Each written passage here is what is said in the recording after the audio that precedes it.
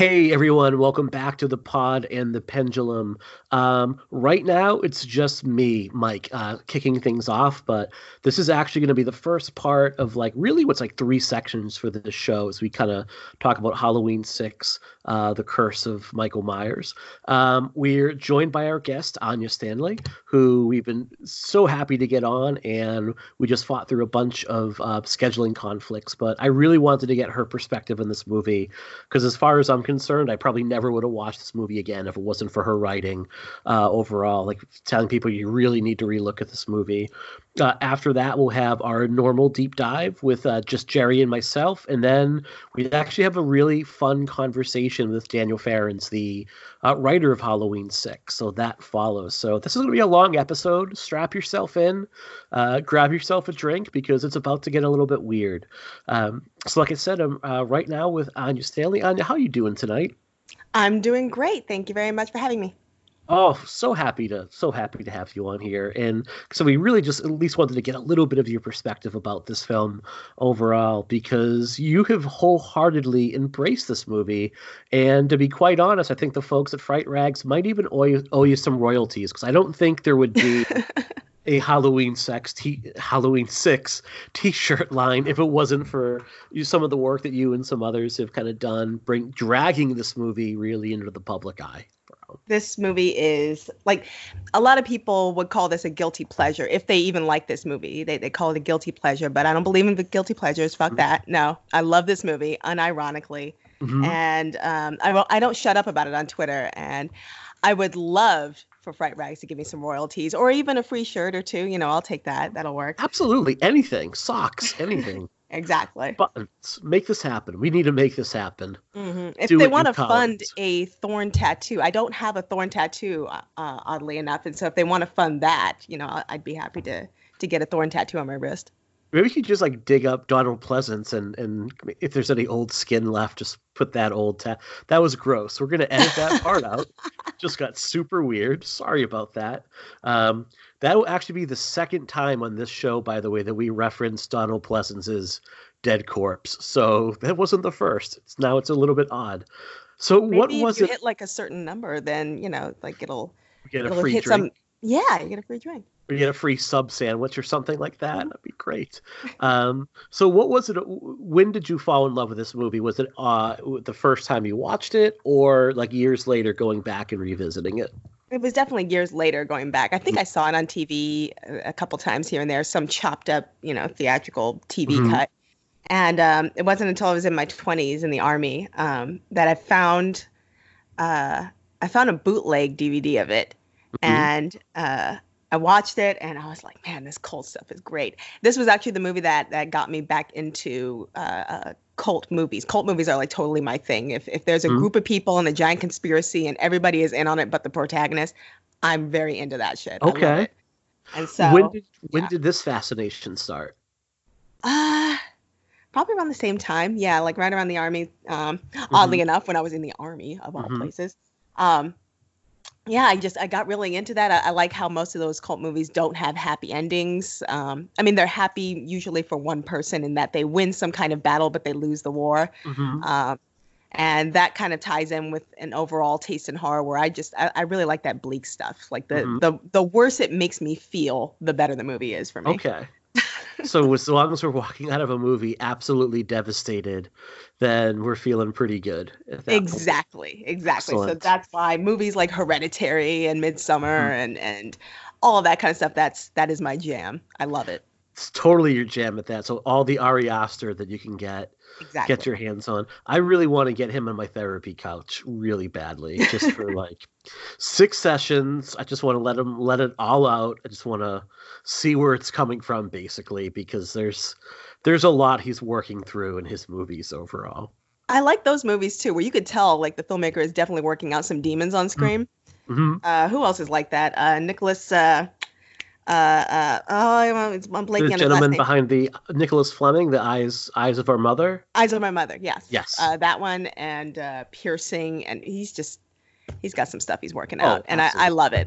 I love the result. So. Jennifer Kent with the Babadook, which I think is still the best depiction of like depression on screen ever, Mm-hmm. which is just and like a really good use of narrative therapy and all that fun stuff. But diving down a different rabbit hole here, I'm interested that you got into like the cult movies when you were in the army, and I just wonder how much of that might be because you're kind of considered like all under one umbrella, like do as we say, don't question anything. If that all of a sudden kind of got the neurons fired up to be like, well, maybe there's a point to questioning what's actually why are we doing this here? Yeah, definitely. Because I was in the army in the early 2000s, so just after 9/11, and Mm-hmm. not right after 9/11, but a few years later. And yeah, there was a point where I was fully in the army, and I was just like kind of like, well, why are my friends dying? Why am I here? What are we really doing out here? We're kind of Mm-hmm. just we're told to do a lot of things. At that point, I started noticing that Fox News was on every single station, Mm-hmm. every single TV, wherever we went, on post, on base. And it was just that there was a lot of right-leaning stuff and kind of like, follow your orders. And it's the military. That's what it is. I get it. Mm-hmm. But yeah, it was making me wonder kind of why. And Interesting. yeah. So I think you're right. I hadn't thought about that until just now. But yeah, I think you're right. Very It cool. definitely, there was a parallel there. Very cool. Interesting. When you got your hands on this movie on the bootleg copy, was it the famed not available producer's cut at that time, or was it a theatrical version?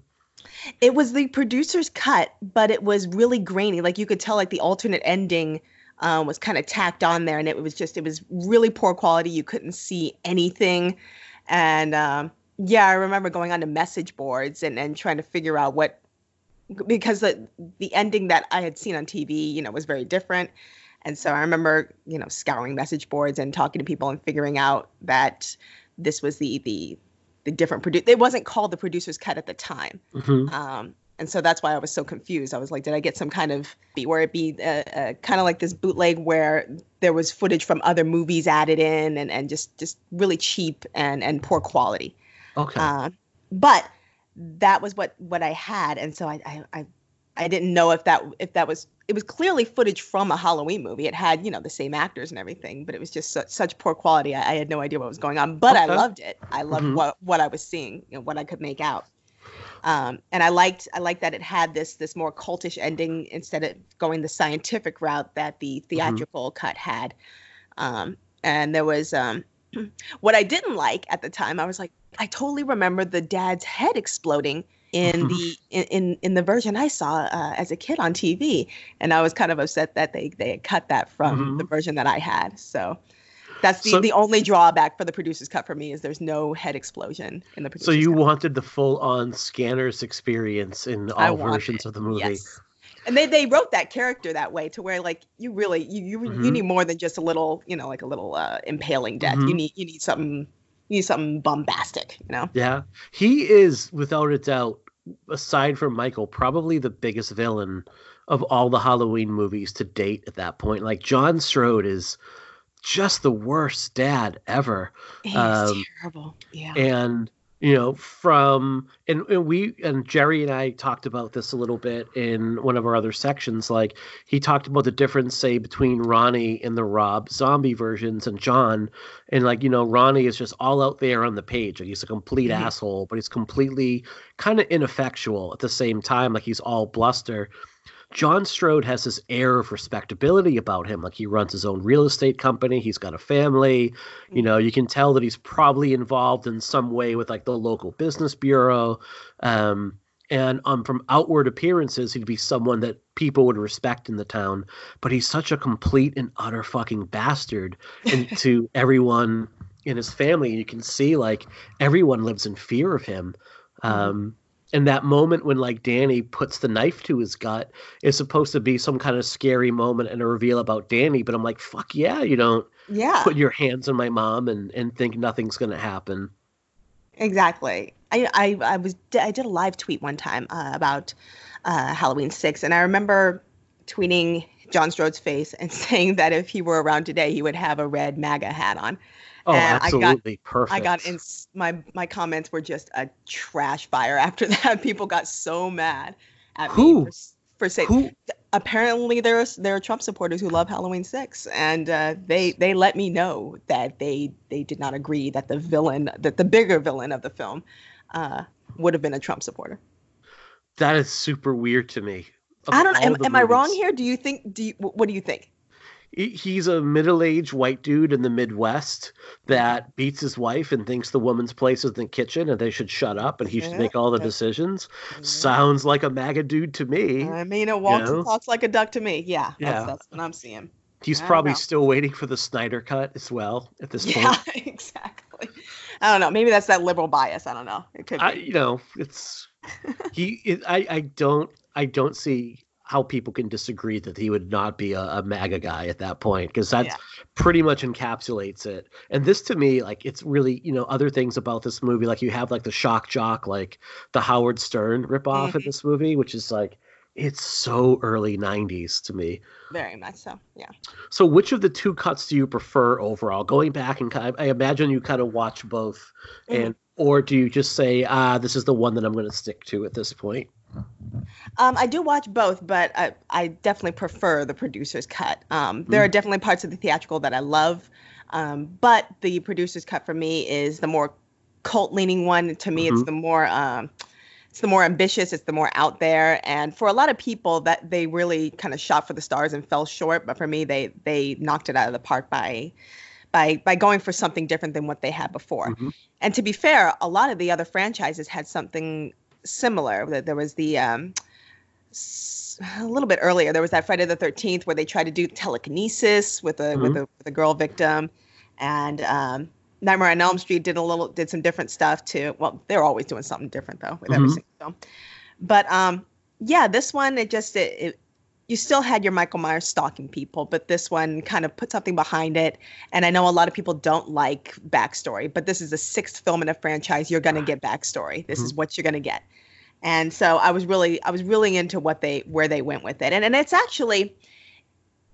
it's not completely out of nowhere. If you go back to the 1979 original film's novel adaptation, hmm there are kernels of cult like language in there that you can pull Cult of Thorn from. They hmm definitely weren't like immediately. They didn't foreshadow Cult of Thorn in any way in the original adaptation, the novelization. I mean, but actually, I think I have it in front of me. Do I have it in front of me? I do have it in front of me. Okay, so in the prologue of the 1979 novelization of the first Halloween movie, the very first paragraph says, "The horror started on the eve of Samhain in a foggy vale in Northern Ireland at the dawn of the Celtic race. And once started, it trod the earth forevermore, wreaking its savagery suddenly, swiftly, and with incredible ferocity. Then, its lust sated, it shrank back into the mists of time for a year, a decade, a generation perhaps. But it slept only and did not die, for it could not be killed. And on the eve before Samhain, it would stir, and if the lust were powerful enough, it would rise to fulfill the curse invoked so many Samhains before. Then the people would bolt their doors." So you can totally pull the Cult of Thorn out of that curse reference that they're talking about. Absolutely. And I think even like the writer Daniel Farrans has even gone on and said, like, yeah, he definitely pulled things, or at least drew inspiration from the novelization of Oh, Halloween. perfect. And Okay, that good. like the I thought that was character. a reach. Okay, good. Nope, no, not at all, not at all.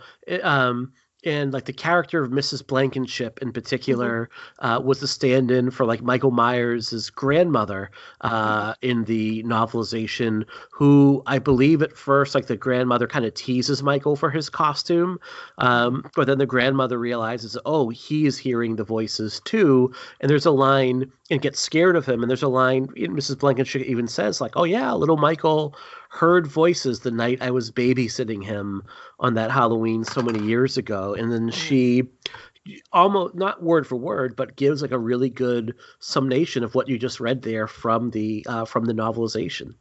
Right, right, exactly. And so, like, I like where they went with it. I like the magic rocks. I like the Hmm runes. I like Paul Rudd in both versions. Well, who doesn't love Paul Rudd? I mean, Exactly. He's uh, timeless. yeah, he really is. It's kind of scary because he really hasn't aged at all from the time of this movie. You said like it sounds like part of the appeal is the fact that you just really enjoy cult movies, but what was it about a cult movie? Because as much as I like this movie, I'll say it's a good movie. I really enjoy it, but it's not a good Halloween movie. Mhm. What is it about taking Michael in this direction where he's gone from being this stocking shape without a backstory to now adding a lot of layers to it? What is it about that that appeals to you overall? I like the expansion of the boogeyman from one man to an entire town. Hmm. Um, I like how I think there was in the commentary, I believe, for the producer's cut, Daniel Farrans was on it, and he had said that in the original treatment he wrote, it was really ambitious, and that when Mustafa Akkad read it, that he felt it was too much for one movie, and so Hmm. he wanted Farron's treatment to be for part 6, and then for a part 7, we would learn that more of the town of Haddonfield was involved in this conspiracy, Hmm. and that it would go beyond that. And I really, really like that idea. And you kind of get a kernel of it in Halloween 6, but I would have loved to see Hmm. that part 7 instead of the part 7 we got. And what I like the idea of the boogeyman being expanded further than just one man, because Hmm. if you're in a part 6 of a franchise, it's kind of boring when it's just one Right. man.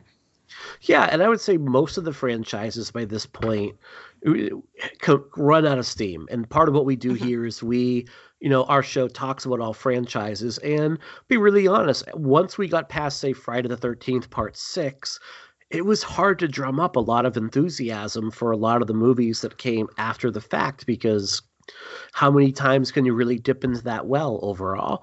The Halloween series never gets boring, I would say. Hmm. Even if you don't love every single movie, there's always like just some weird fucked up stuff going on behind the scenes, or they're going for these really massive swings and misses overall that it's at least fascinating to talk about the movie itself and the what went into making them overall. So it's never boring. Exactly. For me, it was never boring, and I'm okay with a big swing and a miss as long as you take that big swing. I'm down with Hmm. that. I like the ambition over safety for Hmm. me. Given that you prefer the producer's cut overall, but see merit in the director's cut, I'm of the mind that there's one excellent movie if you take both parts of both films overall. What Mhm. would you have taken from the director's? I'm sorry, what would you have taken from the theatrical version and put in the producer's cut to maybe make that almost perfect kind of mix of the two? Um. Oh wow. I don't know. Let's see here. I mean, when I say that I like the theatrical cut too, I mean that I also appreciate that ending, Hmm. uh, where they make it more scientific and it's a little bit more secular. Um, but what I would take from it, uh, gosh, definitely Tommy Doyle beating the shit out of Michael Myers with a pipe. I really like Hmm. that. Okay. Interesting. Okay. But I don't know how I would put that in there because I'm not Daniel Farrand. But Hmm. I do like that catharsis far more than, and it's okay, and he can lay down, he can get back up, and the whole thorn transference that occurs with Dr. Loomis, that can still happen. I'm Hmm. very into that, and I believe Tommy Doyle was supposed to take after that he was supposed to take over Loomis's spot and kind of be the watcher of, Hmm. of, of Michael Myers, whereas Dr. Loomis was he was cursed Hmm. to be hit, like sort of like a caregiver or a guardian of Yeah. Michael. Hmm. I kind of like that. I'm into that. So the way I understand it is Tom, like it was going to end up again in the rest stop bathroom or rest stop area that Yeah. Jamie had escaped to earlier, and that it was going to end with Kara Strode dead, um, the baby gone, Danny gone, and Tommy kind of left to take the fall at that point. Oh. Oh, that would have been very upsetting Yeah, for me. yeah. So it was interesting. Don't put Paul Rudd in jail. Not No, Paul Rudd. Paul Rudd is not Paul. Paul Rudd would not last in jail very long. He He's would not. he's far too pretty and far too nice. It just would not go well. Unless he had Uh, that pipe. He was doing pretty well with he that could pipe. swing. He could definitely swing that pipe. And unfortunately, like Dan, I think some of the things, and if we kind of have read or found out, is like part of the reason they have all those chains hanging is like Michael was going to be hanging from them. Mm-hmm. And then they kind of ran out of money and said, just throw the mask on the floor and have some green stuff come out of it. So they got a little lazy. What do you think of the end of the producer's cut with Michael kind of stalking off in the Man in Black outfit? I almost read that as a happy ending for the character of Michael Myers. Like if they never made another movie, he's no longer you are given this history of him being under the thumb of this cult for all these years. Now for the first time, he's not under that sway of them. Does he get to go off and kind of live a normal life or live a happy ending, or is he always going to be a killer no matter what? Well, I don't know if Daniel Farrands explained this, but when Dr. Loomis got that mark, does he have the curse itself now, or is he Michael's watcher the same way the Man in Black was? So I took it and I understood it that he was just the watcher, that they all kind of have that mark on them, because everybody has that mark. It doesn't mean that you're actually the killer at Under that the point. curse, yeah. And what would being a caretaker have to involve at that point? I mean, really, what does that even mean? So, and if Michael is gone, what does Michael get to do at that point? Does he get to just kind of wander off in the night, and does he even remember what he's done at that point? Well, the way I read it was that he was still under the curse, but he just got away in that he just got away at that point. Okay. And basically for me, the baby and Tommy Doyle and them, they just got a head start running away from him. But next Sam Hain, he'll be after them again. Okay. That's what I imagined. But I wasn't sure.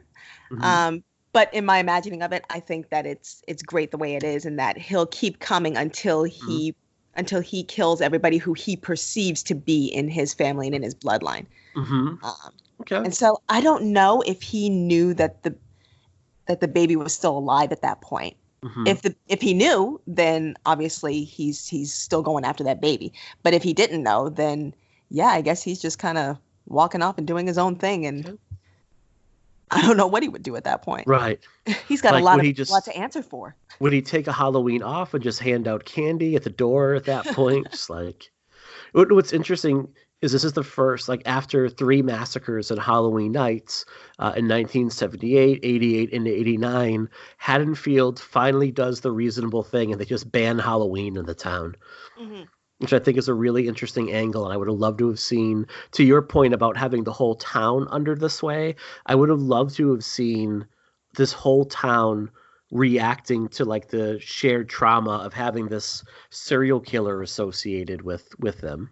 And not knowing how to move beyond that, maybe trying to repair their image. I don't know how they would do that with the shock jock in town, but yeah.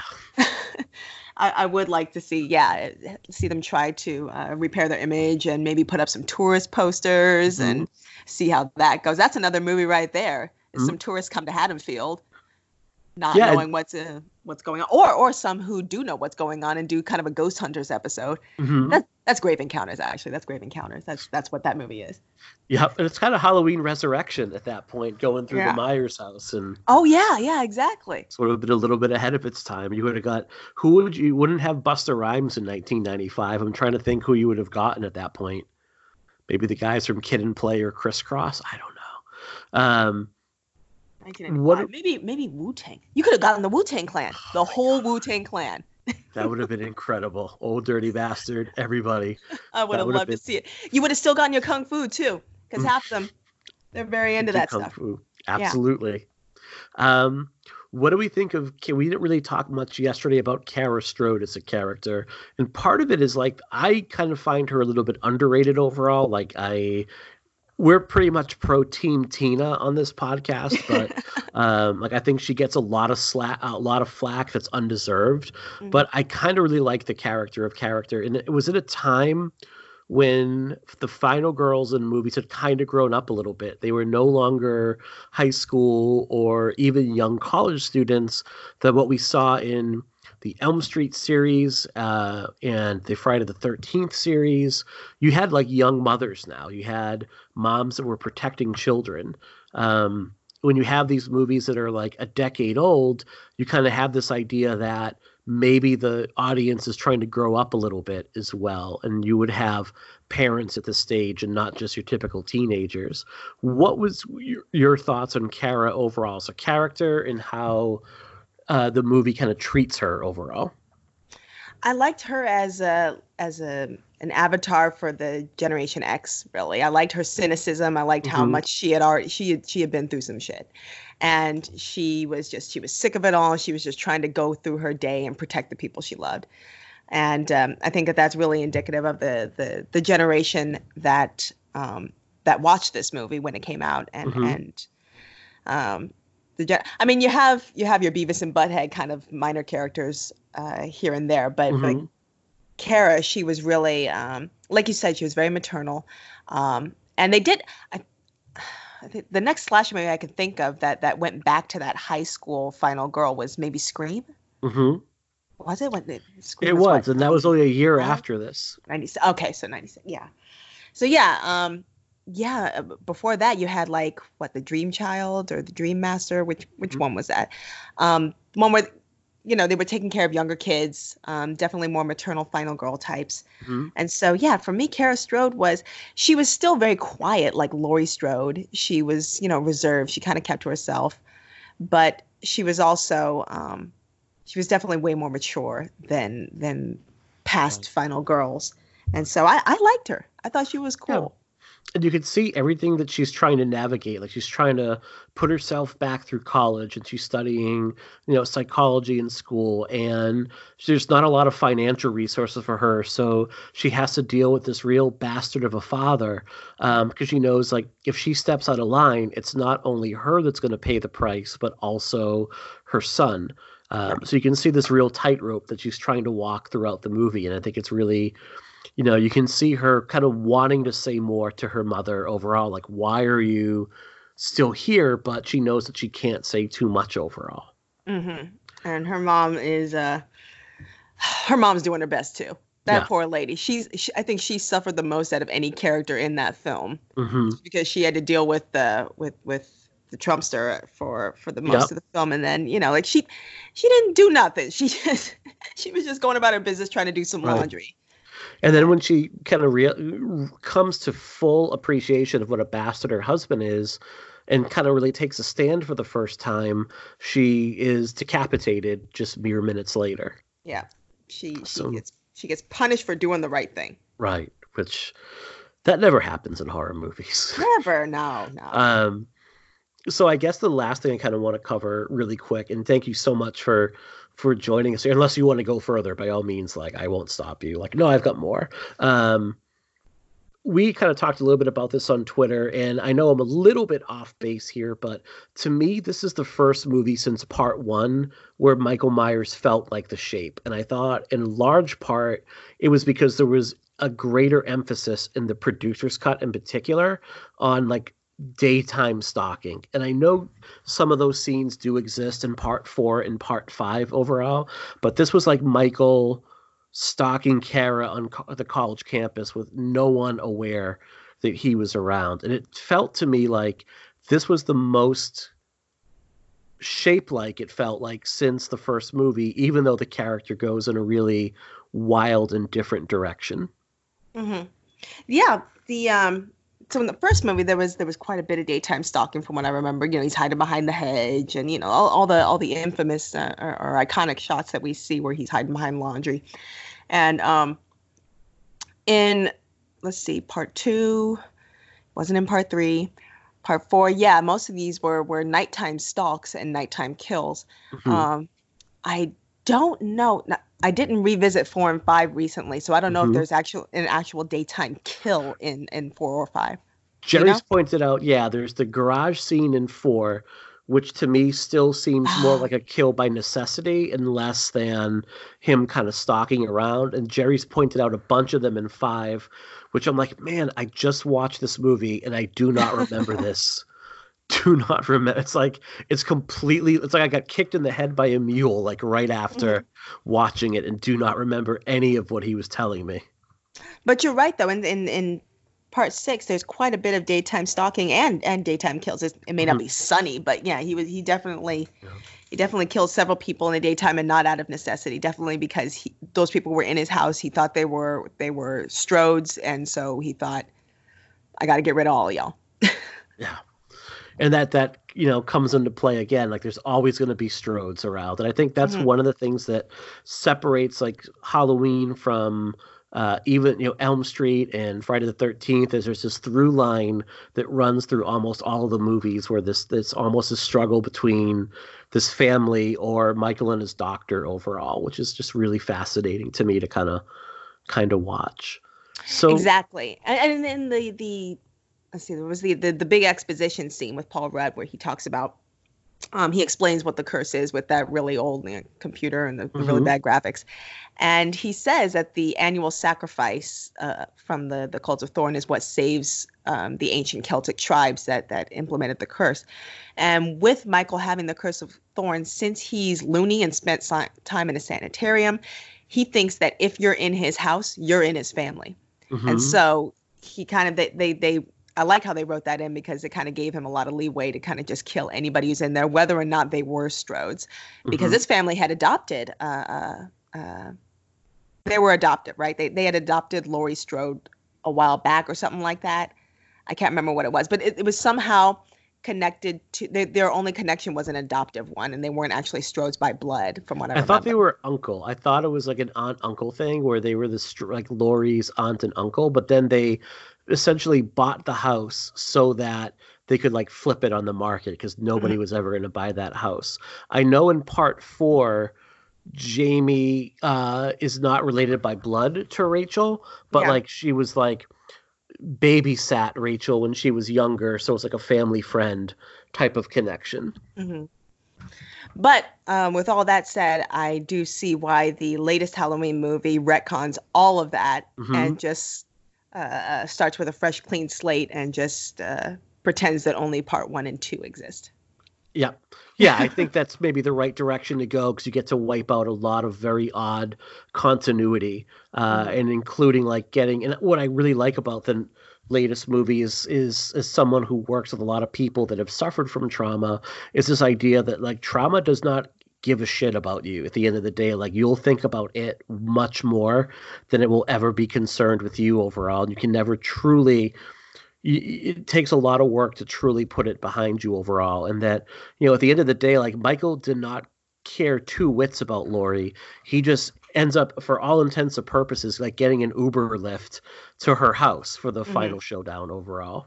And like, it's an interesting direction to go. But to me, The Curse of Michael Myers is the last Halloween movie until the Blumhouse version that actually feels like it has the same kind of tone and feel that John Carpenter set up in 1978. That everything that comes after it, like even H2O, that does not feel like a Halloween movie to me. That feels like a Dawson's Creek episode with a slasher killer in it. You know what? Yeah, you're kind of right there. Yeah. I was going to argue about H2O, but I think you're right. It definitely is more Dawson's Creek. Do you think that's just a product of its time, or do you think that... Oh, it absolutely is. I mean, it's a Kevin Williamson movie, for one, so he has a signature writing style. And in 1998, you're looking at, well, what is big at the box office? Like, there wouldn't be an H2O if Scream didn't hit so big. Like, that's a movie that completely owes its existence to the fact that, like, this other slasher movie, which owed so much to Halloween, did so well. Otherwise, we probably never would have seen H2O. Would have maybe would have continued with whatever part 6 would have led to, but it also would not have been as successful overall either. Whatever they would have come up with instead wouldn't have had the success of H2O. But I find that movie, to be quite honest, like, it's a chore to sit through it. Okay. For H2O, I liked that it served as almost like a progenitor of the exploration of trauma that Laurie goes through in the Blumhouse version, and so I appreciate that. I liked her the public drunkenness and then trying to confront Michael, but also confront her past. I was into that. But other parts, I kind of have trouble sitting through it. And it's good, and it's definitely there. It does deal with trauma, I think, in a really very real way. But there are things like uh, Lori saying, like, well, you get your sarcasm from my side of the family. I'm like, when was Lori sarcastic?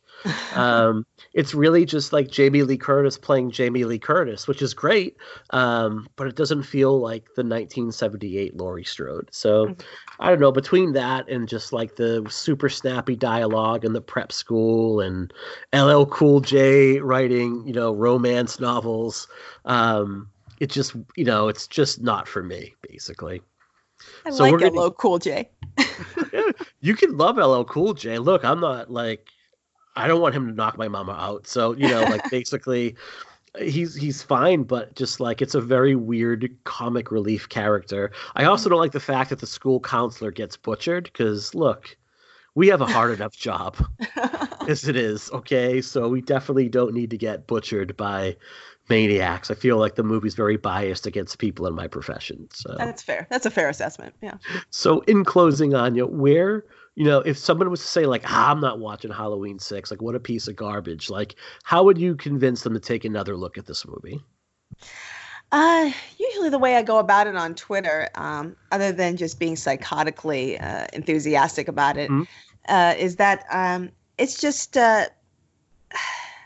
I'm a fan of ambition in the latter sequels of any horror movie franchise. And I'm not really a fan of safety. If there's a movie that just kind of does what it's always done, I'll probably give it a lower ranking within the greater franchise than I would a film that kind of just really goes for it. Even Jason X within the Friday the 13th franchise, I would give that a higher ranking than some of the latter ones like what was the one I was thinking of? The one on a boat. Jason Takes Manhattan. Mm-hmm. I mean, I would give Jason X a higher ranking than Jason Takes Manhattan just because it went for more. I like Jason in space way better than Jason on a boat. And so for me, the cult angle of Halloween 6 does a lot for it. And it does a lot for the franchise and keeps it from getting stale. And I'm way more into a swing and a miss than I am into just keeping it safe and keeping it routine. Mm-hmm. And if you're a fan of cults, this has it. That's all it is. If you're into cults, this has it. And this takes the boogeyman from one guy to, well, in part 5, it was to 2 guys, into the Man in Black, and then to an implied, they implied that it was the whole town that was in on it. And I don't know, that really gets me going. That gets my mojo rising. I don't know about you, but I love cults. Yeah, I love conspiracy theories too. More so than a cult, like a big, all of a sudden you've had this town that has suffered tremendous amounts of death and loss over the year. And then you have, at the end of the day, like a whole town of people in this really small, quiet Midwestern town that are into it, that are kind of like worshiping Michael as almost some sort of like godlike figure at that point. That's fascinating. Mm-hmm. Weird, but fascinating. So, Anya, your writing has appeared in a number of places. You've been with Rue Morgue, Birth Movies Death, Dread Central, Fangoria. Where can people find you now? Like, who you say the main places you're contributing to at this point? Main places, I would say Fangoria. I just started a new column there. It will be out this month. And that's where I picked up the gender bashing column that used to be on Dread Central, which is no longer there. I've started writing gender-based horror column entries over on Fangoria now under a new name. And let's see, where else? Birth Movies Death. I generally have a lot of stuff on there. Daily Grindhouse. I write a lot of cult films and nunsploitation film stuff over there. I used to have a column there, actually, where I went through the video nasties list one by one. But I still write for them. And yeah, generally on Twitter is where you can find me the most. I talk about horror a lot on Twitter at Bookish Plinko. And where, if you had to pick like 3 underappreciated cult gems, like cult movies that you think not enough people are talking about or maybe aware of, like where would you point them? Oh boy. Okay. I wasn't ready for this one. I know. I'm sorry. I'm springing this on you. Okay. Cult movies. Let's go with Kill List. Ben Wheatley's Kill List. Oh, so good. Isn't it good? Mhm. Oh my gosh, I love that movie. Okay, let's do And again, grim, dark, very grim grim, ending. very dark. Let's go with okay, this one is currently on Amazon Prime, and it kind of I'm using the term cult horror very loosely, but it's called Nothing But the Night, and it's Hmm. got Christopher Lee, Peter Cushing. Um, I don't think it's a Hammer horror movie specifically, but Hmm. it is a horror movie, and it involves children and a bunch of old people. And you should go into it blind. I don't want to explain Okay. anything. I don't want you to watch any trailers. Just watch this movie called Nothing But the Night that's on Amazon Prime right now. I think it's hard to find otherwise. I think there is a Okay. DVD of it out there, but I think it's pretty expensive and rare. So yeah, Nothing But the Night would be another one. And for a third one. Oh boy, let's go with you know what? Let's go with Lords of Salem because Interesting. Okay. I think it's a pretty underrated Rob Zombie movie, Hmm. and for me, it happens to be one of his best. It I is. would actually rate it above. I'd rate it above Devil's Rejects Okay. and House of a Thousand Corpses, definitely. But So you I know, have I'm it. biased. I love me some cults, so. Yeah. I have it just under the Devil's Rejects for me. Mhm. House of a Thousand Corpses, I'd say like every year I put that on, being like, this is the time I'm going to like this movie. And every year, right about the same time, I'm like, nope, still don't love it. I really enjoy Lords of Salem up until maybe the last act, where it becomes kind of like one long, kind of like metal video. But like before that, it's very creepy and atmospheric and, give me everything with Dee Wallace in it because I absolutely adore Yeah. Dee Wallace and everything. So all right, so you have three picks from our guest Anya Stanley. Thank you so much for joining us tonight. I really appreciate you taking the time. I know it was really hard to make our schedules work, but I would rather post late about this movie than not get your input on it because I really think you're the expert when it comes to Halloween 6. So Thank you so much for having me. And Bright Rags, if you're listening, free I'm a shit size for Anya. medium. Yep, Hmm. women's size medium. If you want to do a Thorn fanny pack, I will wear it. I will tag you on Instagram. I will be your spokesmodel, whatever you need. Do it, Give me you all that cult cowards. shit. Do Yeah. it. Thank you so much. We'll talk to you soon.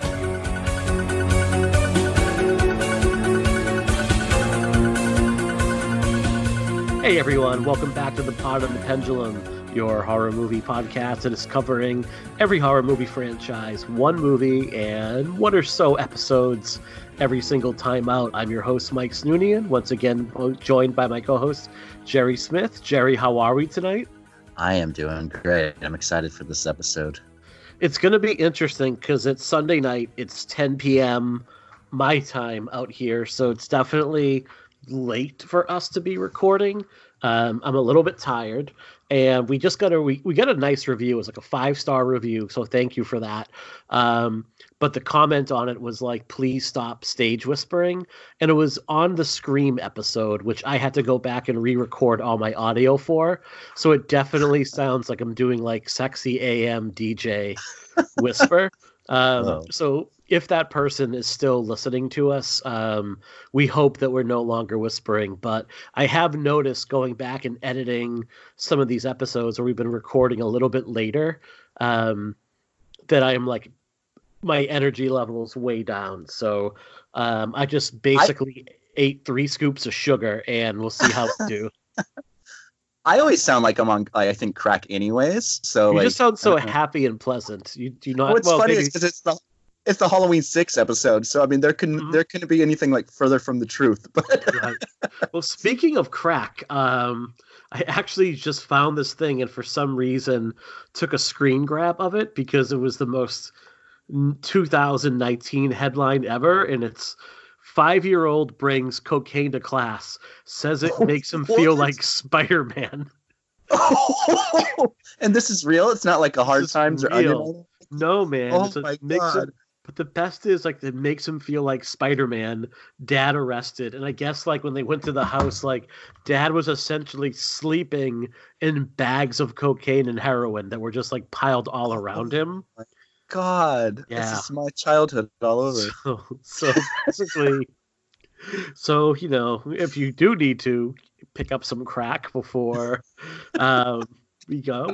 But it's just right now. It's just Jerry and I solo. Later on, we're going to be joined by Daniel Farrans, the writer of the movie we're going to talk about tonight, and hopefully we're going to be joined also by Anya Stanley of Fangoria, Birth Movies Death, Dread Central, because she is one of the foremost advocates of this movie, and we have been trying so hard to have Anya on our show. We wanted her for the Blair Witch episode as well, and I think we've scheduled this recording about 4 times so far. Just none of our schedules have worked out, so we're hoping she'll be on for the interview later on. If she's not, I'm just going to impersonate her.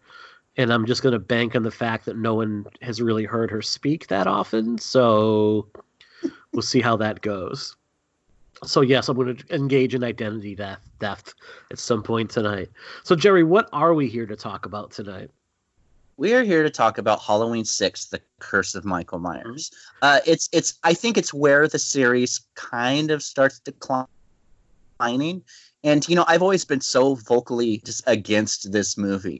But with that being said, there's a new book that recently came out called Taking Shape by Dustin McNeil and Travis Mullins. It goes beat by beat through every film in the franchise about the production, alternate versions, deleted scenes, so on. And the chapter on Halloween 6, I never thought I would say it, but the chapter on Halloween 6 was one of my favorite chapters because it added so much as far as background, what Dan Farrand's original ideas were, so much that it made me stop and think about, like, man, the potential of this movie, like, it was astronomical. There were so many great ideas, but the problem is there's so many cooks in the kitchen with Halloween 6 that it makes for a really good conversation. So I'm excited. This book is incredible, by the way. I knew about it. Like, I think Nat had mentioned it when we were doing Halloween. And when I looked it up, I thought it was only about the first Halloween. And I'm like, how much new stuff is there going to be there? And then Brian Collins, our guest in part 5, mentioned, like, no, it's actually goes beat by beat through all of the films. And I'm like, ooh, this is going to be a great resource to have. And Dustin McNeil is also the author of the Freddy versus Jason book that we used when we were detailing all of the kind of would have, should have been for Freddy versus Jason. So it's just like tremendously well researched. There's a ton of firsthand sources. Even when the movies maybe fall short of what we want as fans, the writing there always manages to find a positive or some positives, even in Halloween Resurrection, which is another really interesting chapter overall. And Jerry, I know you said like this is where the movies start to decline a bit for you overall. What's interesting is, like, to me, as much as, like, I think next week is going to be interesting because we're going to definitely be going after a sacred cow in Halloween H2O. And I think we're going to get some people pretty riled up with some of our opinions on the movie. But the thing about Halloween, unlike, say, Friday the 13th, where I think after part 6, it was a lot of declining interest in terms of talking about the movies overall. Halloween as a series is never boring to talk about. Exactly. Because you have like this right here, which is like a super fucking mess of a movie in terms of like being too many cooks in the kitchen, H2O being the return of Jamie Lee Curtis and the kind of like where it fits, Halloween basically becoming like a Scream movie. You get into Resurrection, which is just, I mean, you got to talk Buster Rhymes. Got to do it. MichaelMyers.com, right? MichaelMyers.com. But then you get the Rob Zombie movies, which for all their faults, like they're not boring. And then you have the 2018 Blumhouse Halloween, which is a return to form. So there's like so much going on in these movies overall that make them at least fun to talk about. Like the series never gets boring or stale, which I think I think at some point we're going to get into some of these franchises and like how much is there to say about Hellraiser 7? Do you know what I mean? Like, totally. So we're going to have to like find our way a little bit, but I think we're going to be going pretty strong with this one overall. Well, go ahead. Nope, that's it. That's all I got. You know, I was going to say, I love the Friday the 13th series with a passion, but, the biggest love of my life when it comes to films has always been the Halloween series. And even from 6 on up until David Gordon Green's movie, which I loved, I'm obviously outspoken with my love of that. From 6 up until, Rob Zombie's Halloween 2, I'm just not a fan of those movies. But with that being said, I am so passionately just into talking about even the movies that don't work for me. And even Resurrection, I think I will find it incredibly hard to come off in a negative way because I think that every film in the series has its fans, and for good reason. I could see why maybe people would like Halloween 6. For me, there's just too much going on. You could totally tell that it's so cut up from, every version. People always say, the director's cut version, is better than the producer's cut. I think both versions work in little ways, but I still think both versions kind of lack a lot. So, but the potential of what could have been is the most exciting thing about for me. Right. And it's one of those things where I think for years we heard about the producer's cut of the film, and you could find like chopped up bits of it on YouTube, or you could go to a convention and find like either a pan and scan or low resolution version of it. And it was kind of like this great white whale like of a movie. And come to find out now with the release of the Shout Factory box set, what was that, 2010? Am I right about when that was released? 2000, around then? Actually, no. I think it was later. Wasn't it like about 2014, 2013? Maybe. It's quite possible. I know that because it has everything in there, including Rob Zombie's Halloween 2, so that probably does make a little bit more sense overall, because I know this thing was a nightmare to get all the rights to. Yes. But it's one of those things where now you could kind of see the movie and compare it with the director's cut. And although like they share a lot of the same DNA, like the choices that are made completely change like the DNA of the film or the tone of the film and the intent of the film overall. Well, I think that's why I'm so excited to talk to Dan Farrand's a little bit later tonight, is because even the producer's cut, as much of it as it closer to what the original vision is, even the producer's cut is very different from what the initial script and everything else was. So, I mean, there's so much to just talk about. And there's so much history, what pre-production and post-production for Halloween 6. Well, I think what's interesting, and let's get into a little bit of the background of the movie overall. I think we're going to cover a lot more of this when we talk to Dan in the interview, so we won't go too far into the weeds here, but I think the most interesting thing is the Akkads take a step back after Halloween 5 really tanks at the box office. It is still to date, then it's always going to be at this point. I can't see the Blumhouse movies tanking to this fashion. It makes $11 million on like a $5 million budget. And as much as we say Halloween 3 is what killed the franchise, or, killed the idea of doing the anthology for the franchise, Halloween 3 made almost $15 million on $2.5 million budget. So it was still really profitable. It just wasn't nearly as profitable as the first two movies. This one is by no means a profitable movie. So the Akkads say, look, we need to step back a little bit. Let's not rush another movie to the theater. We're going to actually take our time and develop one. In the meantime, they lose the rights to the movie, and they actually have to bid against John Carpenter and New Line Cinema in order to get the rights back. So we could have had John Carpenter in 1990 with the rights to Halloween again, along with Deborah Hill and New Line. That would have meant that in the early 90s, New Line would have had Halloween, Elm Street, the Friday the 13th series, and Leatherface all under their umbrella. And the House Party series, Oh my God. But you could have done a House Party versus Halloween. You could have easily done that. See, can you hear the ring to that? That sounds so great. House Party versus Halloween. You could have easily done that, man. Kid and Play versus Michael Myers, like a decade before Busta Rhymes. Kid and Play has to slay. It's a tagline right there. But I mean, like, people talk about what horror movies would you reboot, what would you redo, like, what would you remake? I would love to see a remake of the Monster Squad, except instead of the classic monsters, give us like our 80s icons. Give us like Freddy, Jason, Michael Myers, Chucky, and Leatherface in a Monster Squad reboot, and let like Joe Lynch direct it and print money.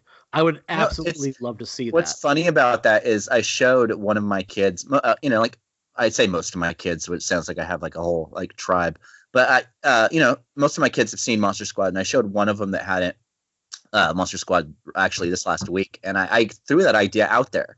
And I was like, what if instead of that, if they redid it, and I said exactly what you said, and then my son looks at me and he goes, "Man, that's dumb," and I was like, "Oh, okay." well, you know what, Jerry? Your kid's dumb. He can go to hell. Fuck him. No, just kidding. Yeah. No, but what's funny is, I mean, Akkad and Miramax get into this bidding war against New Line and John Carpenter, and when the Akkads and Miramax win, it seems like it's a good thing. But Halloween 6, I think to this day, is the most fractured as far as partnership. The Akkads had a miserable time with the Weinsteins. Mm-hmm. The Weinsteins, in a lot of ways, almost like barred them from being involved towards the later half. Mm-hmm. Like it might seem like a win. It might have seemed like a win at the time. But, I mean, man, I could only imagine what the Akkads thought after that whole experience. Like, man, we should have just let it go to New Line. Mm-hmm. They were not happy with the experience they got. And there were some interesting things, like Miramax offers Quentin Tarantino the chance to write the movie coming off of Pulp Fiction. And he's like, no, we're not going to do that. But he says, but Scott Spiegel, maybe I'll be interested if Scott Spiegel, who wrote Evil Dead 2, could direct it.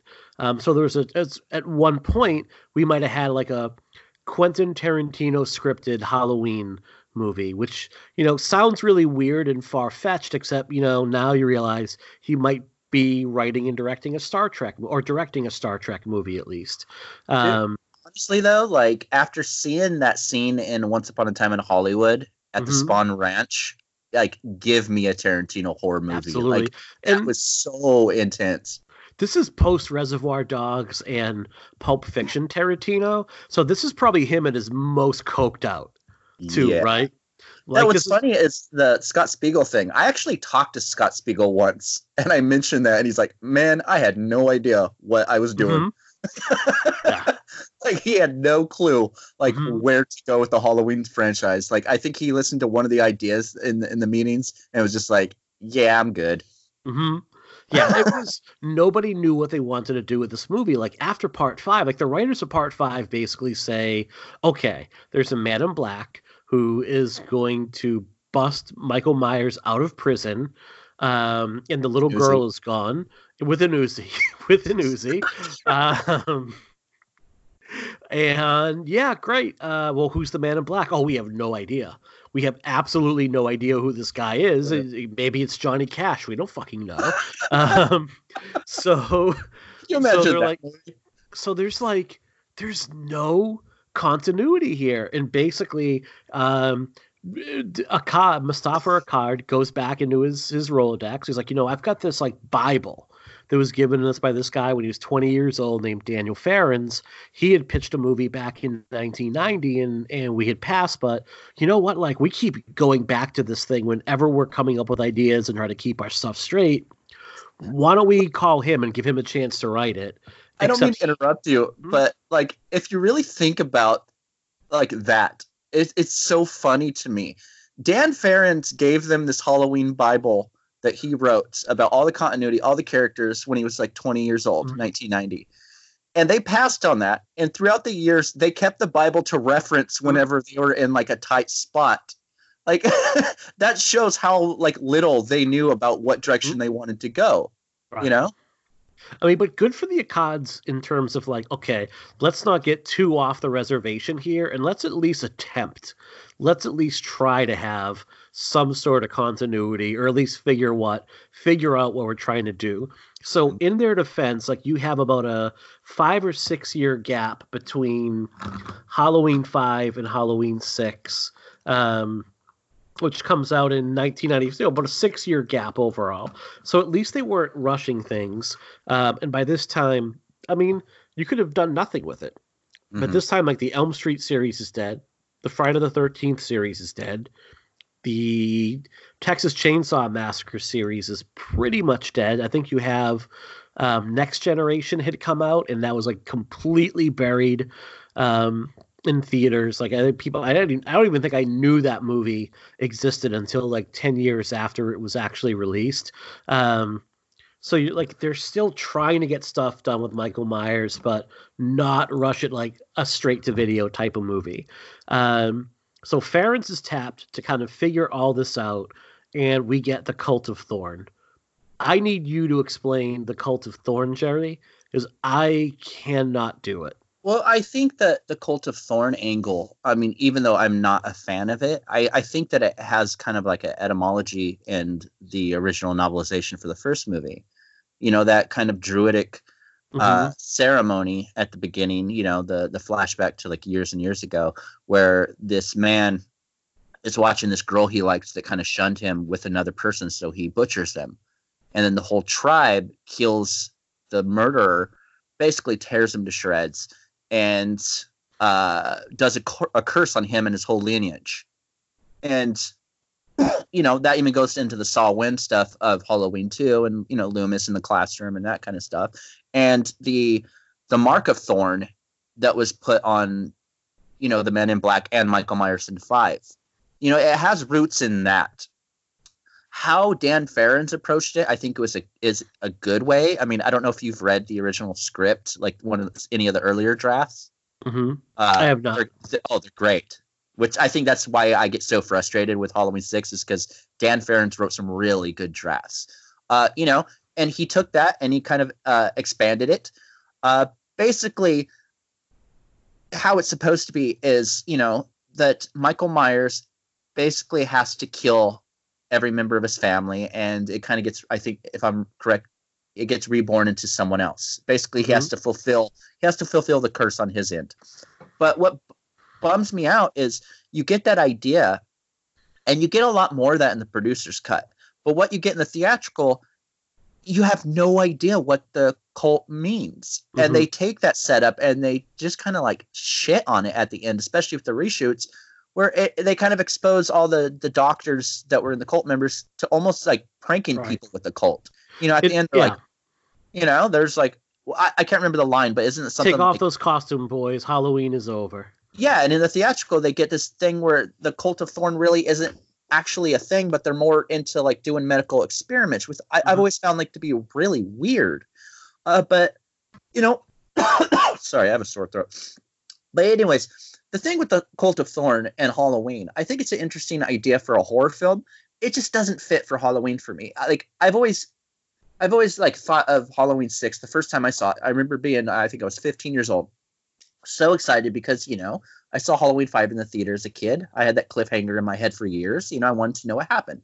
I saw it, and it was such a weird experience. It's almost like the same feeling I got when I watched the first episode of Bates Motel. It's like, okay, this is interesting, but why am I seeing Norman Bates being chased with an Uzi by pot farmers? Right. You know what I mean? Like in Halloween 6, it was like, why is Michael Myers led by a senior citizen cult? You know what I mean? Like this, you know, as a 39-year-old male now, you know, I could totally separate sequels that are problematic from the original. You know, it doesn't ruin anything for me. But being 15 years old and seeing that, it took me a while to be able to go back and watch Carpenter's original movie, because all that mystery and that fear was erased when you explained it. Like, he's basically a pawn. Like, you take pure evil and turn him into a puppet, you know? And I think that's the biggest reason the Cult of Thorn is a sore spot for so many people overall. I think you hit it exactly on the head. the idea that in the original movie Michael is just this force of nature. He is evil on two legs, and you cannot explain him. And then when he makes off into the night, you realize that evil is always going to be among us, and you can't escape it. And over the course of Halloween 2, 4, and 5, that's chipped away at. First, you have this connection where Michael and Laurie are brother and sister, so now you have a concrete reason for Michael attacking her. Then you have part 4 when he's resurrected, and he is now like going after his niece because he's always going to be connected to the Strode family. He has to somehow, some way kill everyone in that family. Then in part 5, it's a more almost like psychic link is applied to Michael and that connection with the family. And now you have him being this kind of like you said, a puppet. Like he's a pawn of forces that are much larger than himself, and he can be almost like programmed like you would a computer program. If we punch in these relays, or in this case, magical runes, if you set the runes up just right, you wind him up and watch him go, and he has no control over his own actions. And it adds a level of sympathy for Michael Myers, which I don't think should ever be there in that character. It's interesting because both cuts of Halloween 6, they do the same thing as far as making Michael kind of a pawn. They go about it in different ways. Whereas the theatrical, when Michael kind of turns on them at the end, it kind of shows that as much as you think you can't tame evil. Mm-hmm. So, that's interesting. But in the producer's cut, he's about to kill the main protagonist, and Paul Rudd puts these ruins on the ground, cuts himself, says one word, and Michael Myers, pure evil that Loomis was talking about in the first film, just stands there. And it's just like, I think both cuts have their appeal, but no matter what you look at it, like it's still pure evil. It like Michael Myers is not the shape anymore. He's just, he's just there. They drive him to where he needs to go and basically drop him off. He's basically like a high school kid wanting to go to the movies at this point. And it's fucking ridiculous. Yeah. But I do think that there are elements of the film that are very interesting. You get like the Miss Blankenship character, which is basically in a lot of ways is kind of like Michael Myers' grandmother in the novelization of the first film. It's very close to that. And I think Farrand's did a great job of invoking all those feelings that are in that novelization. I just think whether it's Joe LaChapelle, the director, or the Weinsteins. The Weinsteins, or from what I've read, the Accords really didn't, mess up the movie that much. They wanted to make the movie as good as they can. I think it was even the producers of the reshoots, the Weinsteins and there's other people involved. Those are the people that thought that they had a hand in what will make this movie great. And I think it's those people that kind of ruined it, and what I think is a travesty is that Dan Farrand's especially has gotten, I think, the shit into the stick with Halloween 6 when, listeners, I would definitely urge you to look up any of those original drafts because they're actually really good. You have stuff like Jamie, like living through most of the movie, and that, I think that's a big reason why Halloween 6 doesn't work for me is you can tell that the Weinsteins and Joe Chappelle hated what came before it. And it shows by how little they care about the characters. If there's ever a Ronnie Yu of the Halloween series, it is the Weinsteins, and Joe Chappelle. They don't like Loomis. They wanted less Loomis to where we get 6-7 minutes of Loomis in the entire movie. Jamie, we go through this whole adventure with this girl in 4 and 5. We live vicariously through this character just trying to survive. And she is so just discarded in 6 that it makes it impossible for a fan of anything that came before it to really get it.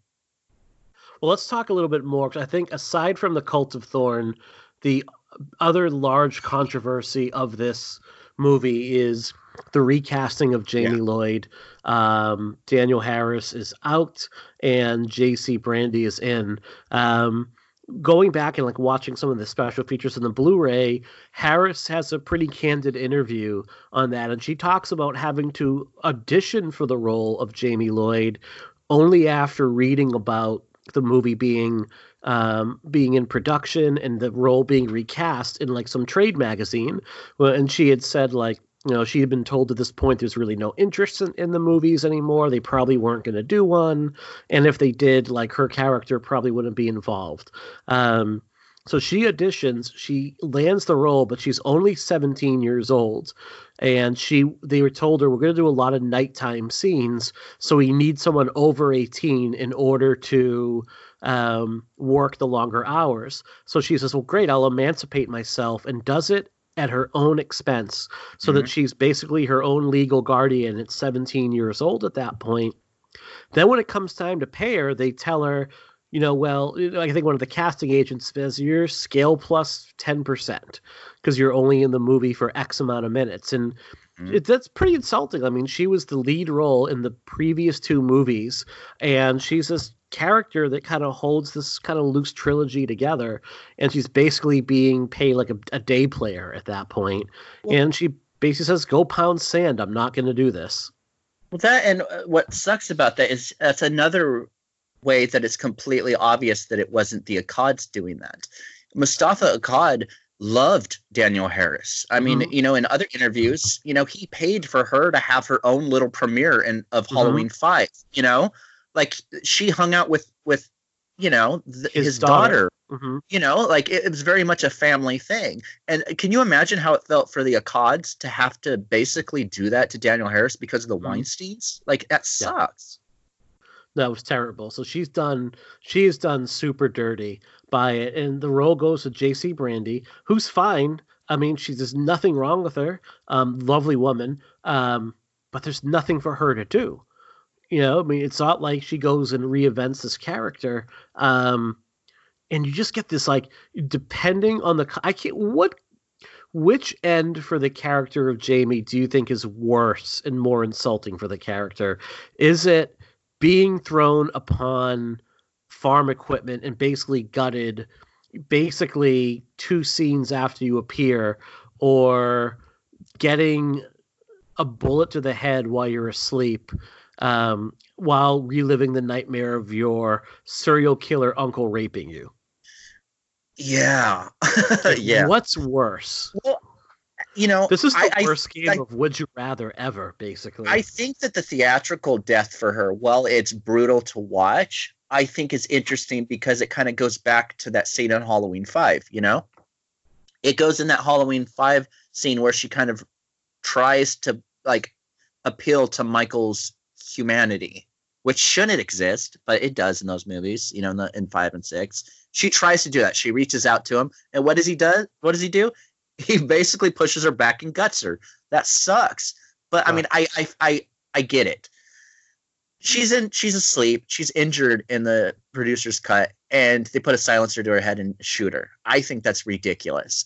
And I think the most ridiculous thing is this. I'm trying not to get vicious with this. In what fucking universe that we have lived through for the first 5 movies makes anybody think that we want Jamie Lloyd to get raped by Michael Myers? Like that, I think that is to this day more insulting to me than Laurie Strode being killed, in the beginning of Resurrection. Like you get a character that you've seen 4 and 5, this little girl abducted at the end of 5, and then Michael Myers impregnates her, and one of the things in that Taking Shape book that like made me almost spit out my drink. There's a quote that George Wilbur said in an issue of Fangoria where he's like, well, this time I'm a papa, but don't worry, I keep my mask on during the love scene. Like, what the hell? Yeah. Like I don't care who wrote it. Michael Myers raping Jamie as a subplot, like that's ridiculous. Yeah, it's really bad, and that it's in the theatrical cut. It's implied but not made specific who the father of the baby is.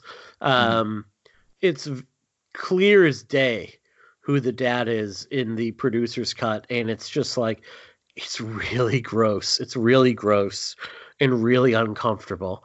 And I don't get it as a plot point. And the other thing too is I don't get as a plot point. You have, one of the major elements of the movie is this character of Danny, who is Lara Strode's son, and he is kind of hearing the voices that Michael Myers heard. Like Mrs. Blankenship says, "Oh, little Mikey heard the voices too when he was about your age." That's one of the major plot points, and he is quote unquote kind of being groomed for this role of taking over for Michael. What is the point of the baby? Is the baby a sacrifice? Is the baby a potential killer? I am not 1,000,000% clear what each of their roles are supposed to be. Are they going to compete against one another at one point to see who's going to take over the role of the killer? It's very weird to me. I've always thought in the theatrical cut, I've always thought that they're trying to like get Danny to basically become the new Michael Myers and start with killing the baby. Mm-hmm. That's just my interpretation. In the producer's cut, it's weird because, and they reference this in Taken Shape as well, and it's always been a thought in my head too. It seems like there's this weird operation that's supposed to happen between both boys at the end of the producer's cut. Mm-hmm. Like I don't get it. I'm really interested in hearing what Farrand's has to say, because it's such a weird kind of thing, a setup at the end. It's hard to make sense of it overall. Now, one area that you and I disagree on is the handling of Dr. Loomis in this movie. I like the way Dr. Loomis is handled here. I like the fact that he is retired. He seems to be at peace with his past. He's writing his memoirs. He's listening to a radio program on Haddonfield without getting all worked up in a lather about it. He's kind of come to peace with the fact that he's failed. And I think that's I think he's earned that overall. He's really not the unhinged lunatic that you have in the previous movies. Now, part of that just might have been Donald Pleasence's failing health. He passed away during the making of this movie.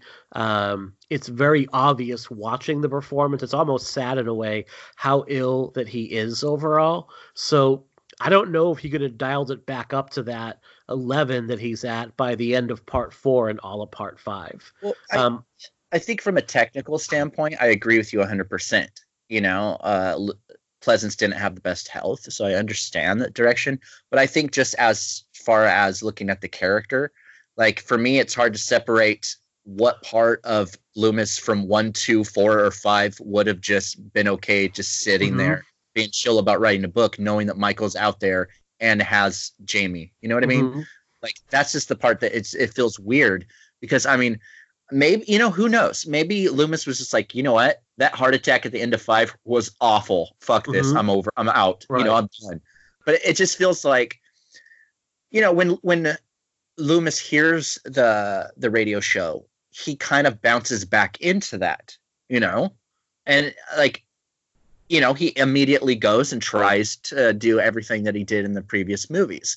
I think what sucks is they kind of just treat Loomis almost like a Reverend Sayer character. Like he's so just like thrown aside for most of the movie, and I think that's I understand that, but at the same time, like as far as an exit for one of the best characters of all time, I think is just kind of disrespectful in a lot of ways.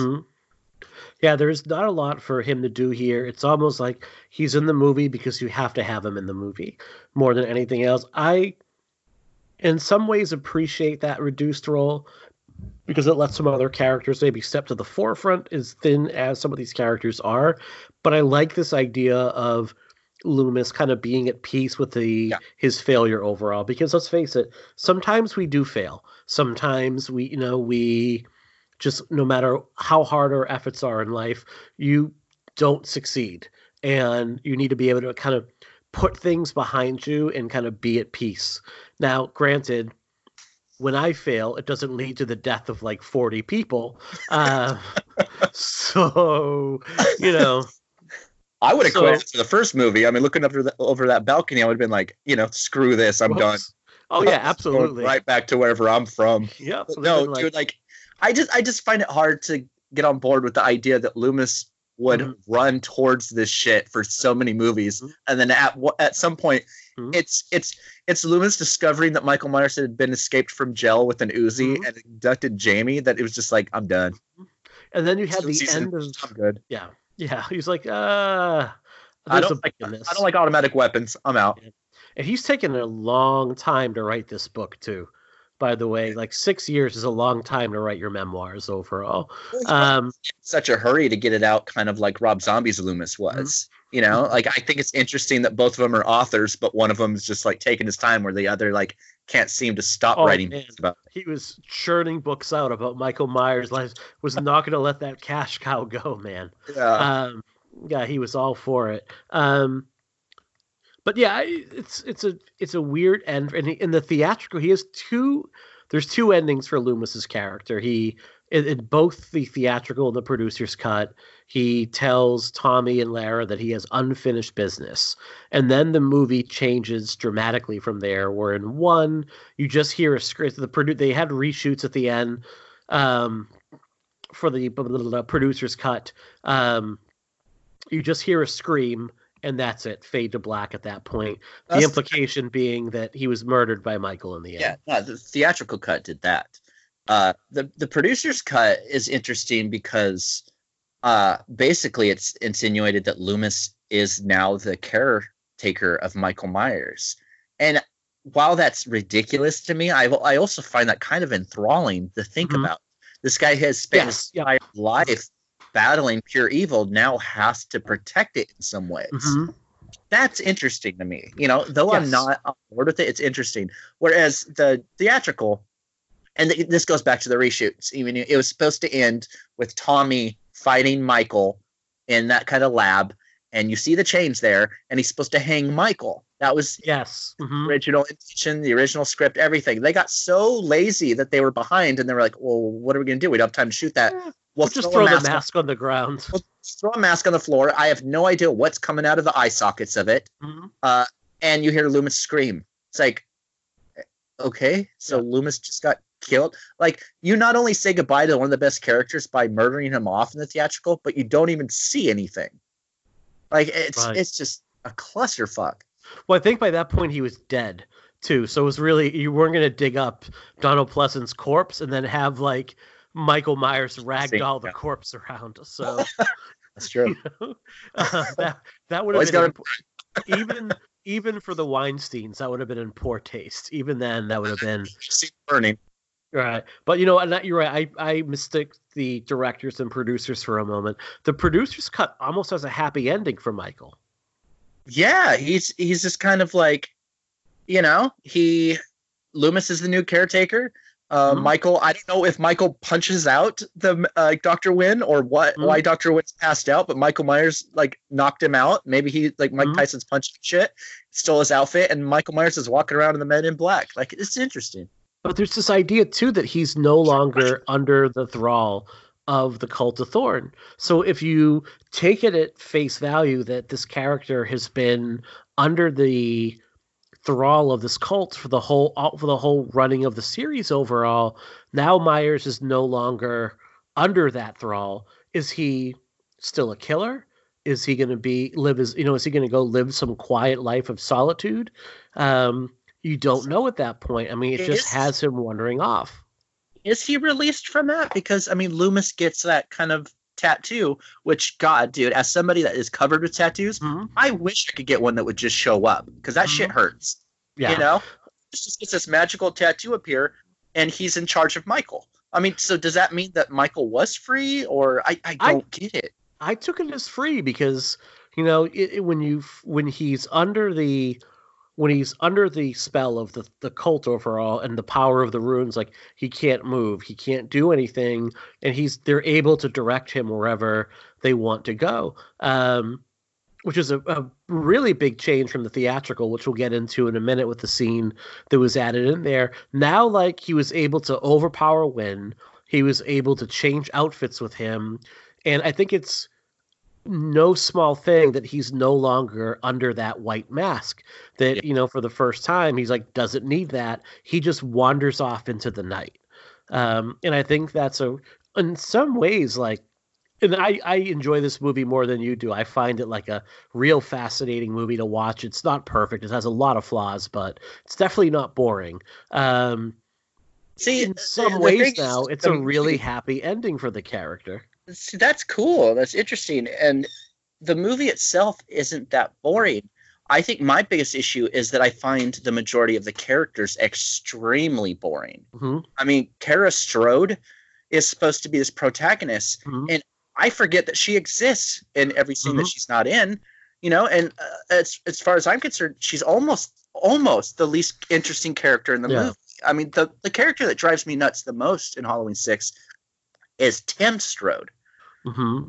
Because, I mean, we've all went to school with these white guys that thought that they were really into hip hop and listened to Snoop Dogg, and that is Tim Strode to a T, with the stomach pounder, I just, God, the drug rug outfit, like the tie-dye drug rug that he's wearing. Like, it's a really, even more, I think more than any other of the Halloween movies, it's really dated overall.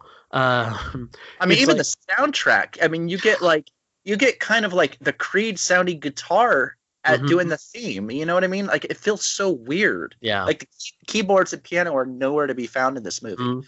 You have the shock jock going for like the Howard Stern angle. So you have like the really abrasive, sexual harasser shock jock in the movie. Just some weird early 90s shit overall. It feels like the Halloween theme in Halloween 6 feels like every time you go to Guitar Center, there's always one goth kid that wants to show everyone that he knows how to play Halloween, but there's not a piano nearby, so he plays it on guitar. Mm-hmm.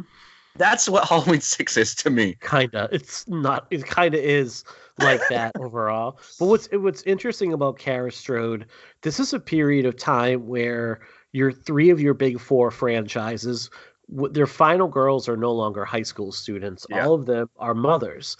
You have the Nightmare on Elm Street series. You have Heather Langenkamp playing herself, raising her child, and married until he's killed off in the movie.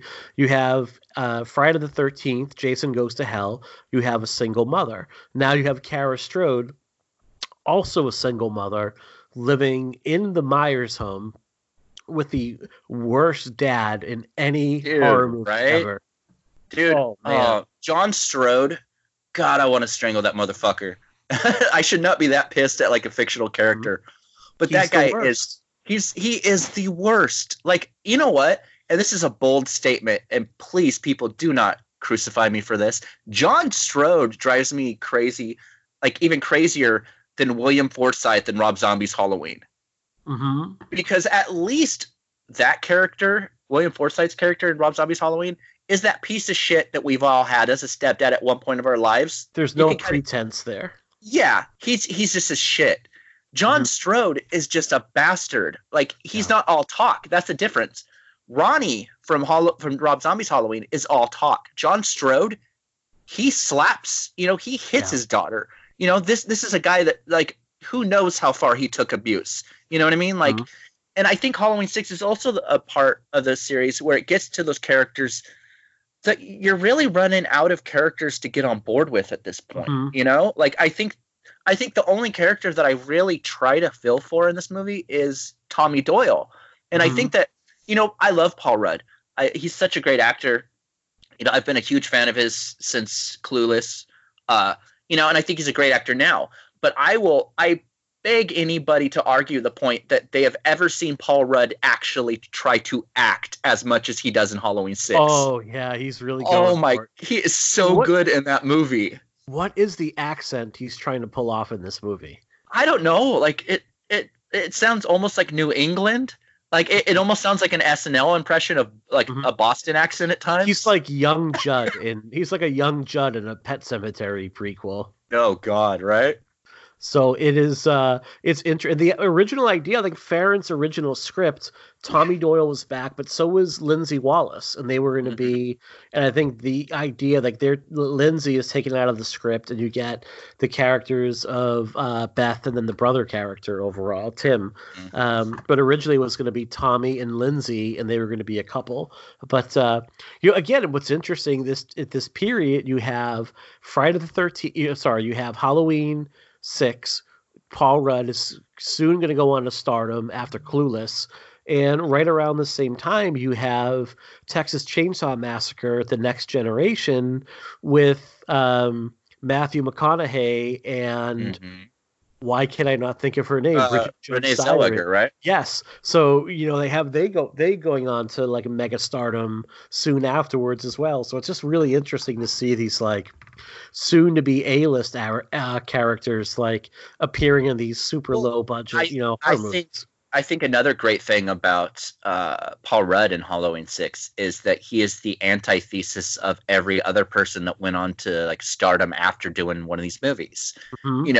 You ask Renee Zellweger, McConaughey, or tons of other people about the movies that they were in, and they almost like scoff at them, Whereas Paul Rudd has nothing but good things to say about of Halloween 6. I mean, at one point, I remember somebody asked him, why he's opposed to like doing like a Halloween convention or something like that, and if I remember correctly, he said something along the lines of like, well, nobody's asked me,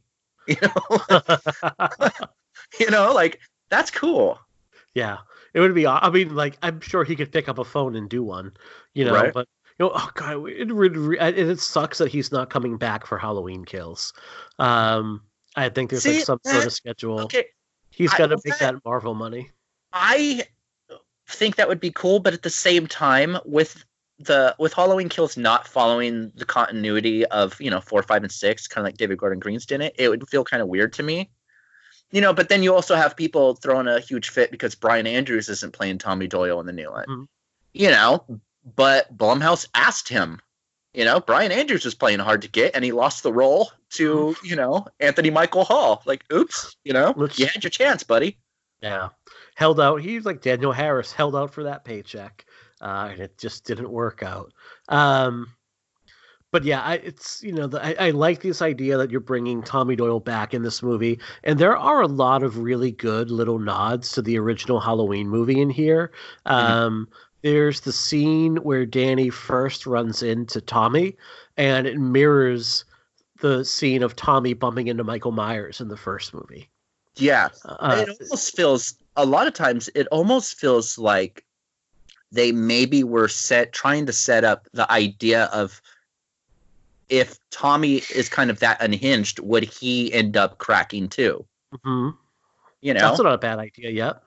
Yeah, because he has the Unabomber bedroom with all those pictures up. It's interesting. Oh, dude, if you go into Tommy Doyle's bedroom in Halloween 6, there's a shooting gonna happen somewhere. Oh yeah, it's a murder. And like, who did he make that Michael Myers mask? Screensaver background, or did someone else make that? Did it come on a CD-ROM in Circuit City? Like, where's this coming from? Oh man, yeah, it's again those giant CRT monitors, your pre-internet. Oh god, he goes from being like terrified in the first movie to like almost having like this kind of like about in the 6th one. He's like, I was this years old when I first saw him. And he's so creepy, like. Dude, I'm not the biggest fan of Halloween 6, but I could watch Paul Rudd as that character like 24/7. Absolutely. I wish there was not producer's cut, but I wish there was like a Jerry's cut where all it is Paul Rudd. Like if I'm ever in another like hardcore band, I'm naming it Paul Rudd and his Magical Runes. Oh, the power of the runes.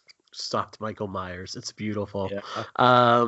What other things are there in here? Oh, Kara running from Myers at one point and like banging on the front door to get in, and Tommy having to let her in. Like all these little nods, I think, to the first movie. We were kind of talking about this on Twitter, like we were messaging about it. I kind of feel like this is the first movie since the first one where a lot of the stalking scenes and a lot of the suspense occurs during the daytime. And I know that, Halloween 4, you have the garage scene.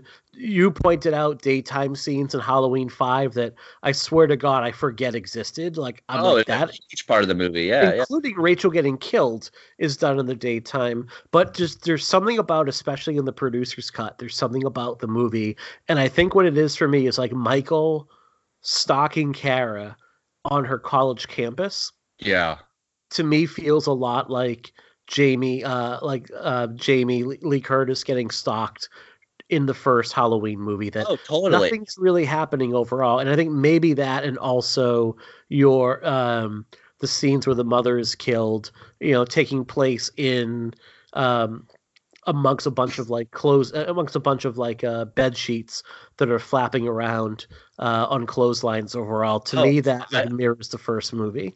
I love those parts of it. And I think that's why I loved Halloween 5 so much, is that you got to return to that stalking. And yeah, there's huge extended sequences in Halloween 5 where Michael is kind of in that park behind those trees, like staring at Tina and Sam.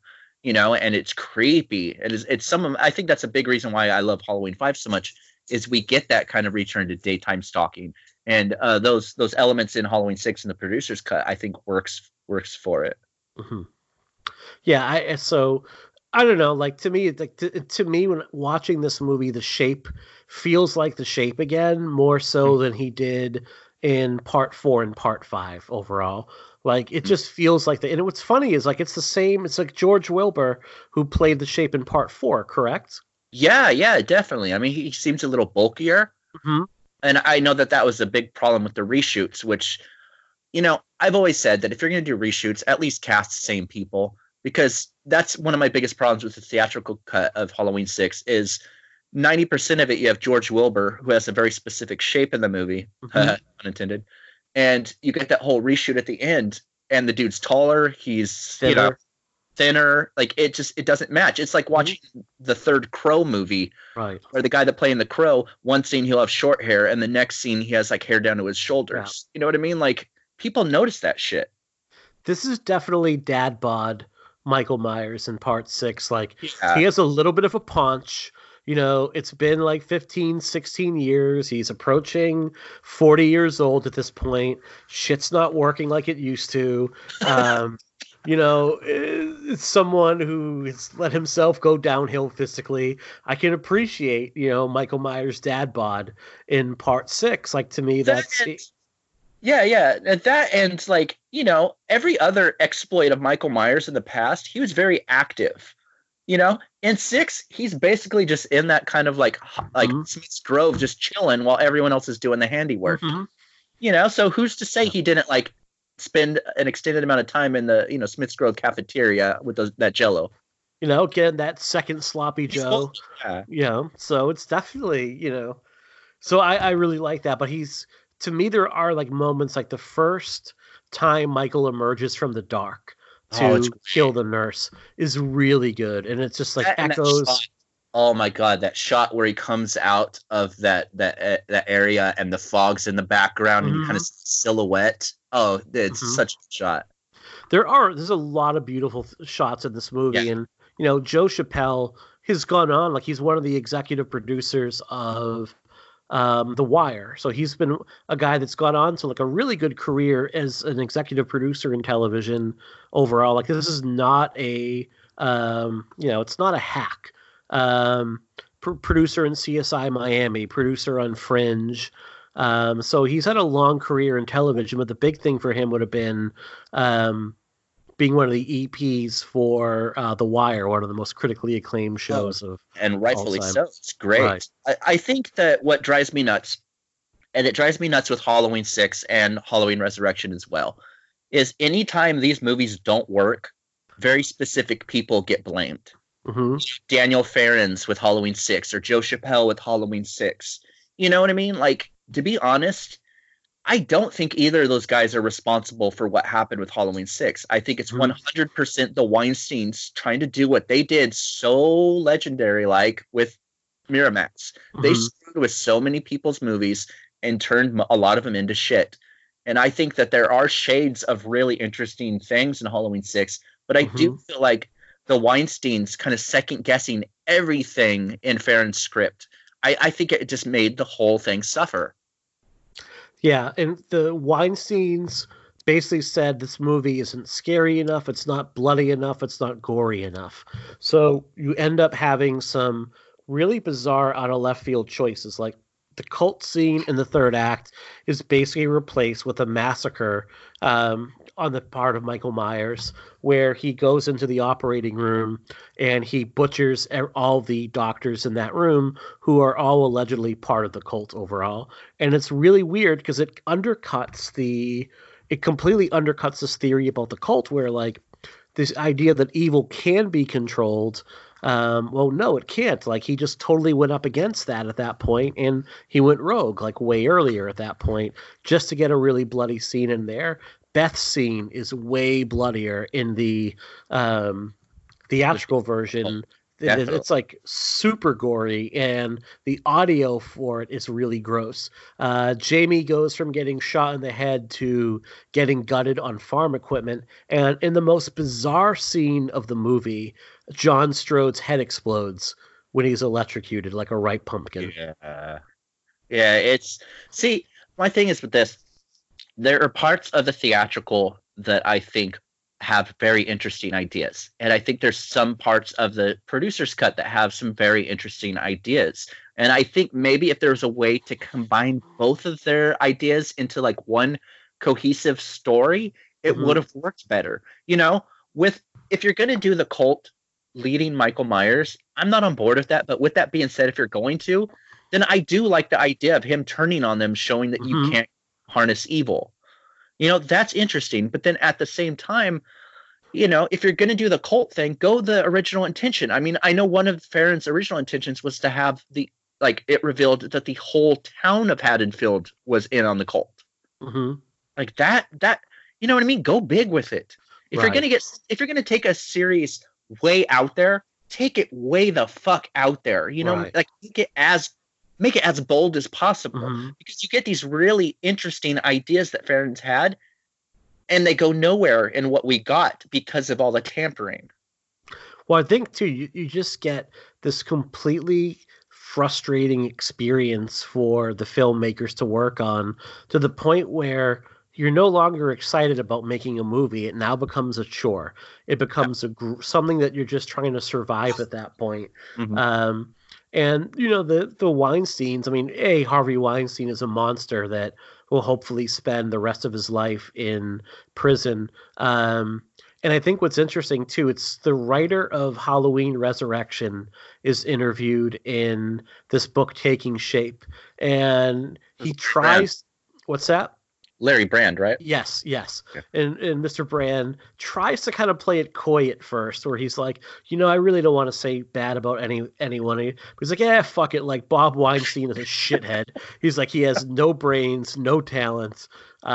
He just goes all in on Bob Weinstein in particular, in terms of like what an idiot he is overall, who has no idea what makes these movies work, and just thinks like throwing a bunch of more gore and blood up on the screen is going to like kind of fix it. The ending of part 6, the theatrical version, you know, we talked about how lazy it was and how they kind of ran out of money and just like threw a mask on the ground, but it ends with like Tommy Doyle beating Michael Myers with a lead pipe, and Michael Myers like oozing green sludge from his mask. I don't think that anyone that had a hand in those reshoots had actually seen a Halloween film. Because it, you know what I mean? Like, why is green sludge coming out of Michael Myers' fucking eyes? Right. Like, what? This isn't a Leprechaun movie. Right. You know, I think to kind of wrap it up is like, the reason why, and I think what you're seeing is a little bit of like this and Halloween 2, Rob Zombie's Halloween 2, both of them seem to be getting a little bit more of a reevaluation these past few years. Zombies Halloween 2 in particular this year, it seemed like a lot of people were really remembering more fondly or seeing more positive things about it than they had before. And I think that what's interesting to me about this movie is it is a failure of a movie. Like, it just doesn't completely work as a Halloween movie. Like, to your point about like Halloween 4 is a good slasher movie, but it's not a good Halloween movie. Like, this is a really good kind of supernatural cult movie, but it's definitely not a good Michael Myers movie. Oh, I agree 100%. I think the producer's cut, if you took Michael Myers out of it, it would be kind of an interesting, weird-ass movie. Mm-hmm. But yeah, it's definitely not a Halloween movie to me. No. And but it's something that I will probably watch more often. Like I would watch this before I would watch Halloween 5. I would watch this before I'd watch like Resurrection, before I would watch Rob Zombie's Halloween 1. I'm going to be honest, I would watch this before I would watch H2O again. Oh, I have zero intention of watching H2O anytime soon. Well, I guess I have to. Yeah, we have one more go at it at this point, and it's one of those things where, like, because that does not, as this still feels like it still exists in the same universe as the other Halloween movies. Like, it still has that overall tone to it, where H2O just feels like a completely different beast altogether, and it does no longer feels like the movies I grew up watching at that point. And I remember liking H2O the first time I saw it in movie theaters, but I don't know, like, to me, time hasn't been kind to it. And I remember it seemed like last year there was a little bit of a backlash on the Blumhouse Halloween when it started to get really successful, and there was like a small but very vocal group of people saying, well, H2O is better than the 2018 movie. And I'm like, you people are out of your fucking minds if you think that. Yeah. Like, that's a bad opinion. This movie to me is interesting. And just little things I really appreciate. I love that after 3 bloodbaths on Halloween night, between part 1 and 2, and then parts 4 and 5, Haddonfield finally says, fuck it, we're canceling Halloween. No more Halloween in this town. Well, that kind of goes in the kind of like abandoned Dennis Etchison take on Halloween 4 that they didn't go with, which is another really great script where they kind of do the same. So, I mean, yeah, Halloween 6 is interesting. I'll give it that. And I understand why there's fans. I think it's a fun thing to talk about. Yeah. Hey, I just got a message from Dan Farrans. He's good to go if okay. Whenever you are. So let's wrap up part 1 of this talk overall, and I'm going to hang up in a moment here, and we are going to have part 2 of this talk. It's all going to be released as one episode where we're going to be interviewing the writer of Halloween 6, Daniel Farrands. So stay tuned after this little break, which we'll insert here.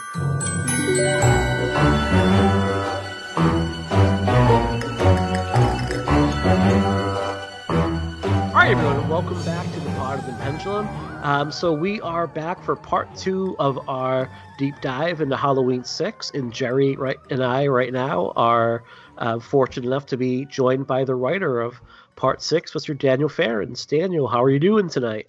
Hi, I'm doing great. How are you guys? We're doing really good. We're doing, like it's late here over in Boston, but yeah, we're going to plug away, so... Well, I'm in LA and it feels late because it's getting dark so early these days. Oh. So, it makes it worse.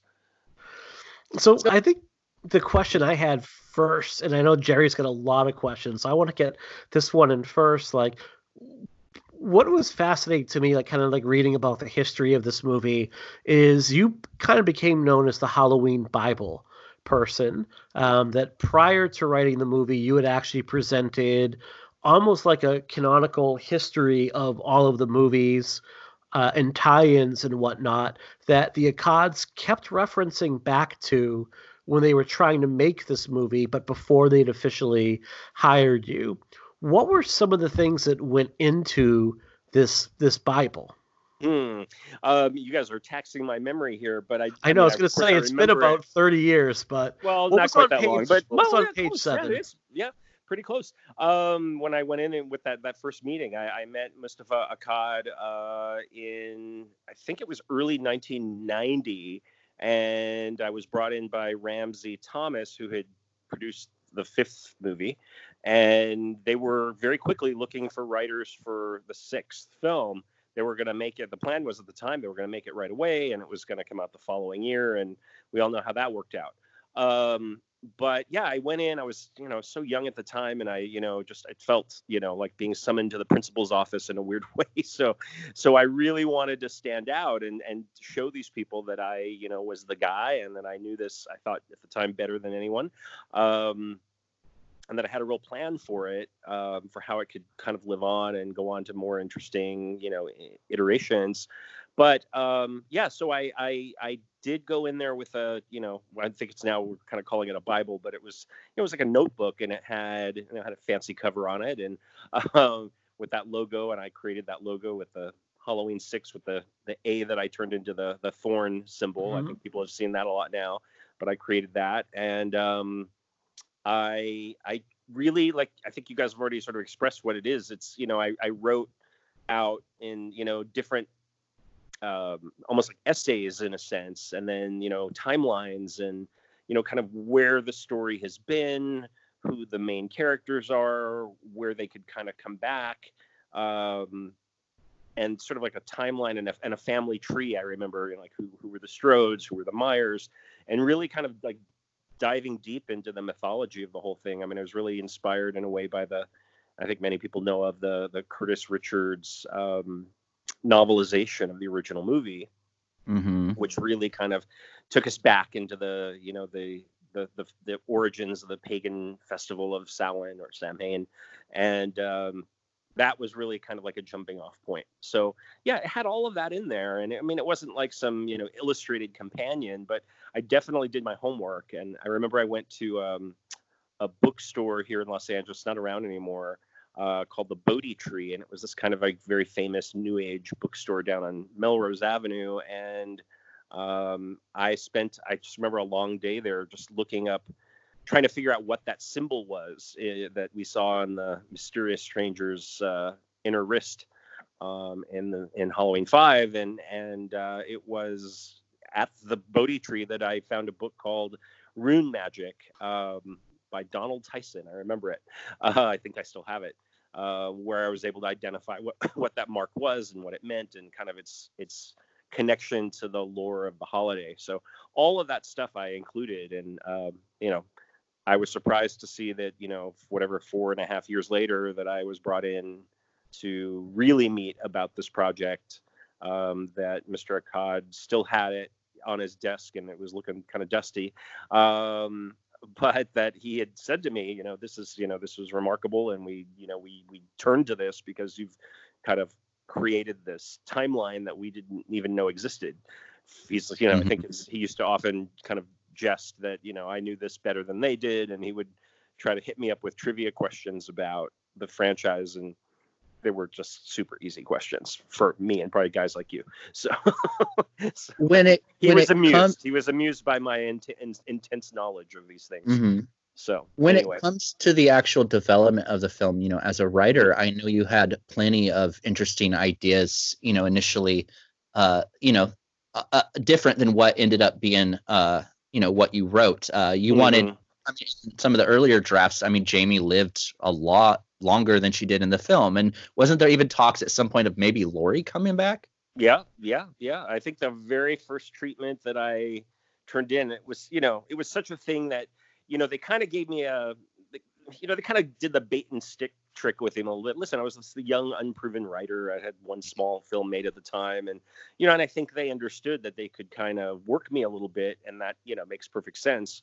So I wanted so badly to not only get this job, but to impress them with my acumen of the whole thing, that I wrote this treatment that initially that was so big that it was probably like a $20 million movie, but I turned it in. And Mustafa read it and loved it. He's like, listen, I think this is all fantastic, and all of these are great ideas, and I love this direction, but it's too much. So let's make it. Let's do half of this for 6, and then the other half of what you came up with will be Halloween 7, and we're kind of like ready to go. I think there was even some talk at the time about just trying to do. I think that's what they're doing now, like these back-to-back movies. So. We didn't end up doing that, obviously, but I remember there was some early talk about maybe there's a way to just do these one after the other, but in terms of your question, yeah, there were definitely different versions, incarnations, approaches to the material. It all sort of centered around this idea of the holiday being that night of the year when the living and the dead kind of coalesce, and that veil, if you will, between the two worlds is most active and is sort of transparent, and we can, and the boogeyman comes to life on that night. So all of those things were always part of it. But in terms of this kind of like secret society or coven, that was always sort of the pitch. And I remember the first thing that I said to them was, what if we match Halloween with Rosemary's Baby? How do we bring those two ideas together? And I remember there was like a light bulb in Mustafa's eyes when I said that. He loved that. So that was kind of my marching orders, was to create something that felt, darker, maybe in that realm of black magic, that realm of like, the mystery of and lore of the holiday, as more than just another continuation of, Halloween 4 and 5, or even 1 and 2 at the time. So, but as a super fan, I really wanted to bring all those story threads from the first two movies, which I felt like in a weird way had been really discarded in 4 and 5. I mean, other than connecting the Jamie Lloyd character to Laurie Strode, I just felt like so many things about the first movie and the second one were just kind of like dusted under the carpet, and I wanted to bring them out. How close did it actually come to having not only Tommy Doyle in the movie, but also a returning Lindsay Wallace? Yeah, well, I think they're doing that now. So, so much for my old good ideas are being apparently dusted off again. But yeah, no, I think the original treatment, and again, just you're taking me back a long ways, but I do remember there was a version of it where Tommy and Lindsay were this kind of young, 20-something couple, and he was, always sort of this obsessed guy. She was sort of more the grounded one. But I think that he was, originally I pitched him, but he was this sort of college radio, middle of the night, DJ, sort of the crazed voice of Tommy Doyle out there in the town of Haddonfield. And it was almost like a pirate radio station. I was sort of probably influenced by, Pump Up the Volume. Yes, Pump Up the Volume. So I think that kind of seeped into my pitch at one point.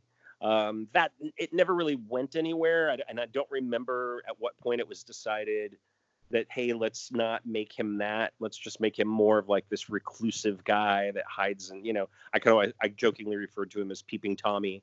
Kind of, like in this weirdly voyeuristic way. And I think even in the movie, we sort of set that up early on, and he's this kind of weird guy, like staring out windows and looking at girls undressing. So, that evolved into what the movie was a little bit more. But yeah, originally there was a return of not only Tommy, but Lindsay. Mm-hmm. Jerry, you had a question? I don't want to. I did. When it comes to the producer's cut of the film, it's a lot closer to what those earlier drafts that you wrote, what they were. Right. When it comes to the theatrical cut, a lot of that changed, and I know that really wasn't your doing whatsoever. And I'm curious, not only as a young writer, but as a huge fan of the series, was there ever a point where you're like, guys, this is really strained from what it should be? Well, I said it every day. I mean, I said it so much that it got me, nearly kicked off the set a couple times.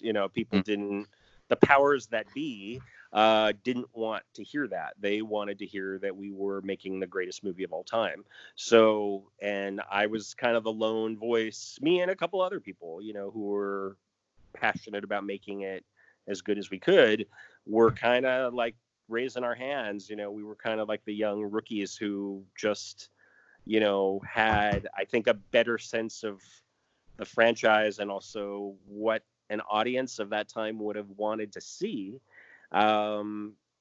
Yet there were, as you guys sort of astutely said, there were a lot of cooks in that kitchen, and with a lot of different motivations going on to just get it done as quickly and painlessly as they could. So, there wasn't a lot of care or consideration given to what the fans would want to see. It's interesting now, all these years later, and seeing the new movie, and I think what they're doing with the next couple of them, from everything I know, that seems to be their primary concern, is that that original fan base and paying a lot of fan service. And I think in a way that's good, but I almost feel like, wow, why wasn't somebody thinking this when we did ours? So where was that attitude then? Maybe we needed, at the time, like a Jason Blum producer to really, to emphasize that. But the producers that we had at the time, unfortunately, just weren't of that mindset at all. Not at all. Mm-hmm. Like I said at the beginning, there always seems to be one person that gets blamed for too many cooks. Mm-hmm. And, the choices that are made in the theatrical version, just having Michael's mask there, or like this green ooze coming out of his eyes while getting pounded. I could only imagine how, as the writer of the movie, it must have been like, that was not me at all, No, and it was, at the time it came out, it was devastating because, there's my name up on the screen, and then there's this whole ridiculousness that plays out that has nothing to do with what, I was hired to write and that we all agreed was going to be the movie.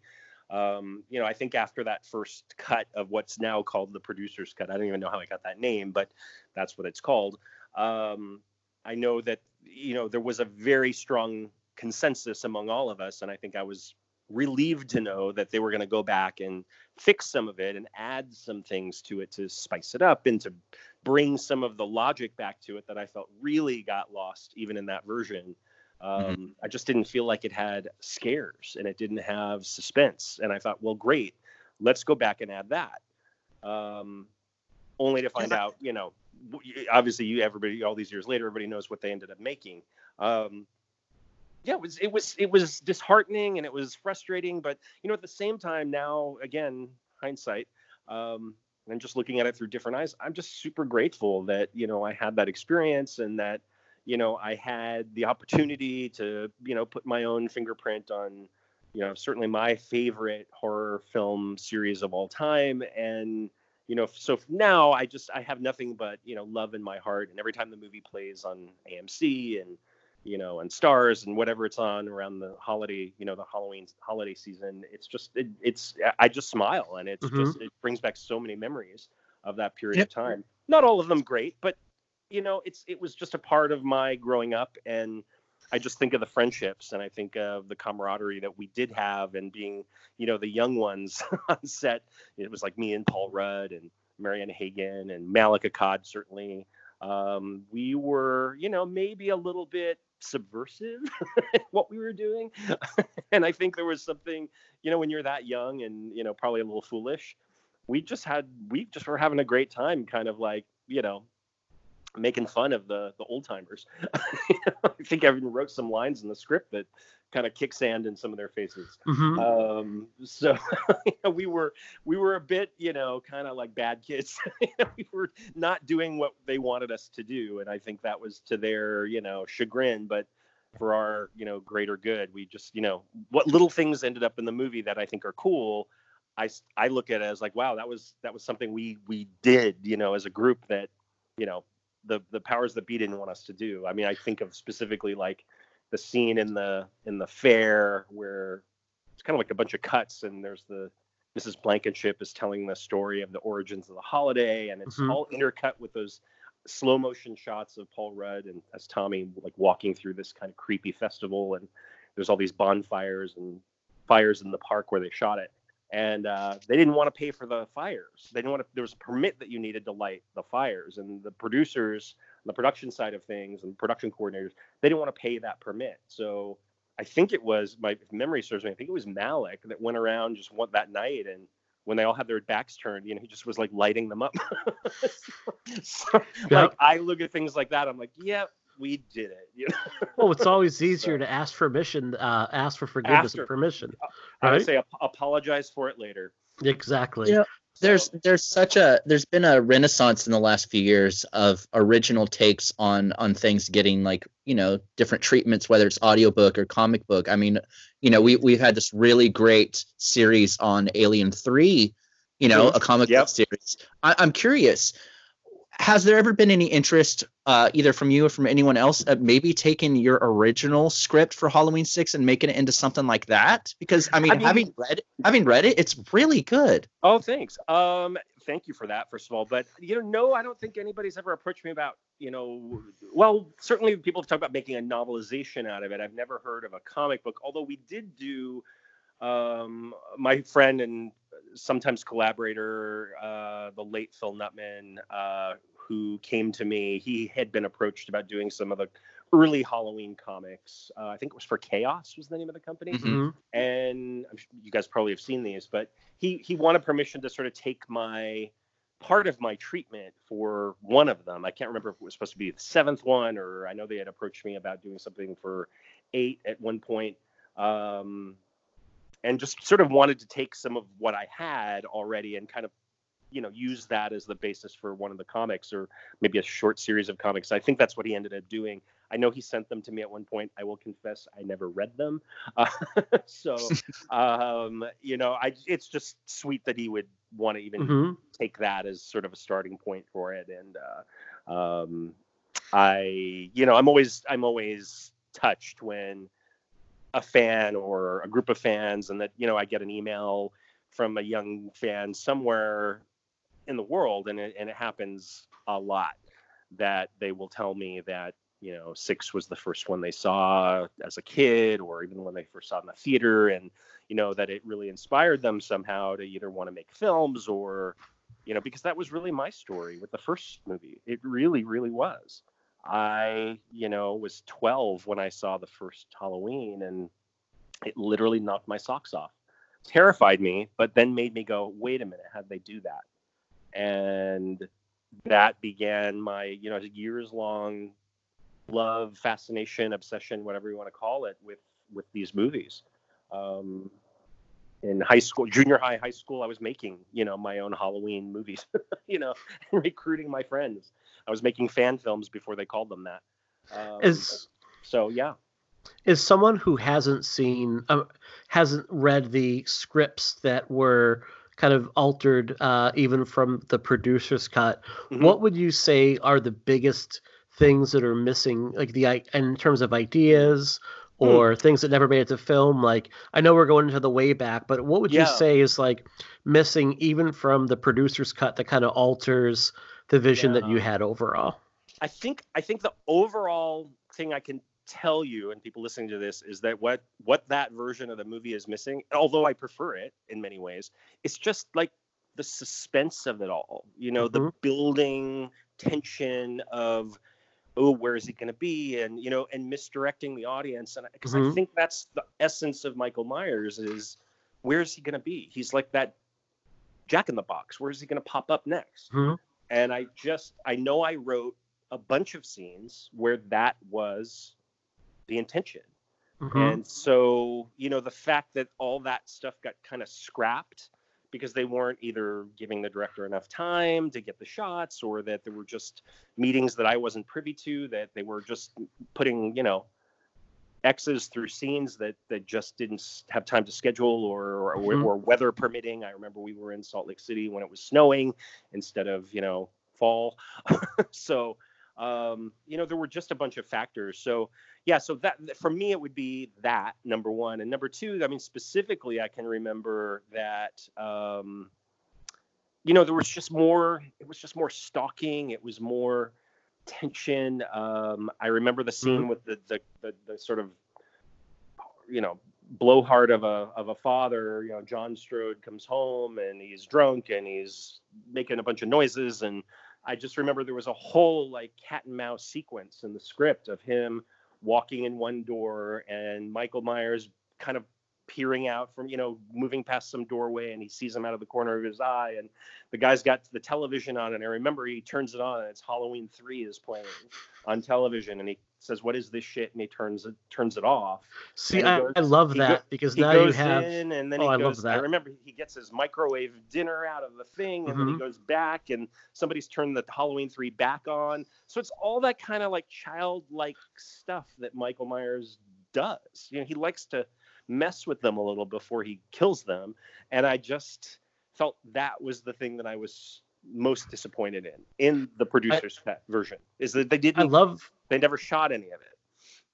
I love that in your world, Halloween 3 exists in Oh. Halloween 6, which is a Yes, world where Halloween exists as a movie That's in right. Halloween 3. I think that It's would have like, blown some it's a heads. little payback. It's a little payback for making the first movie just a movie in the third one.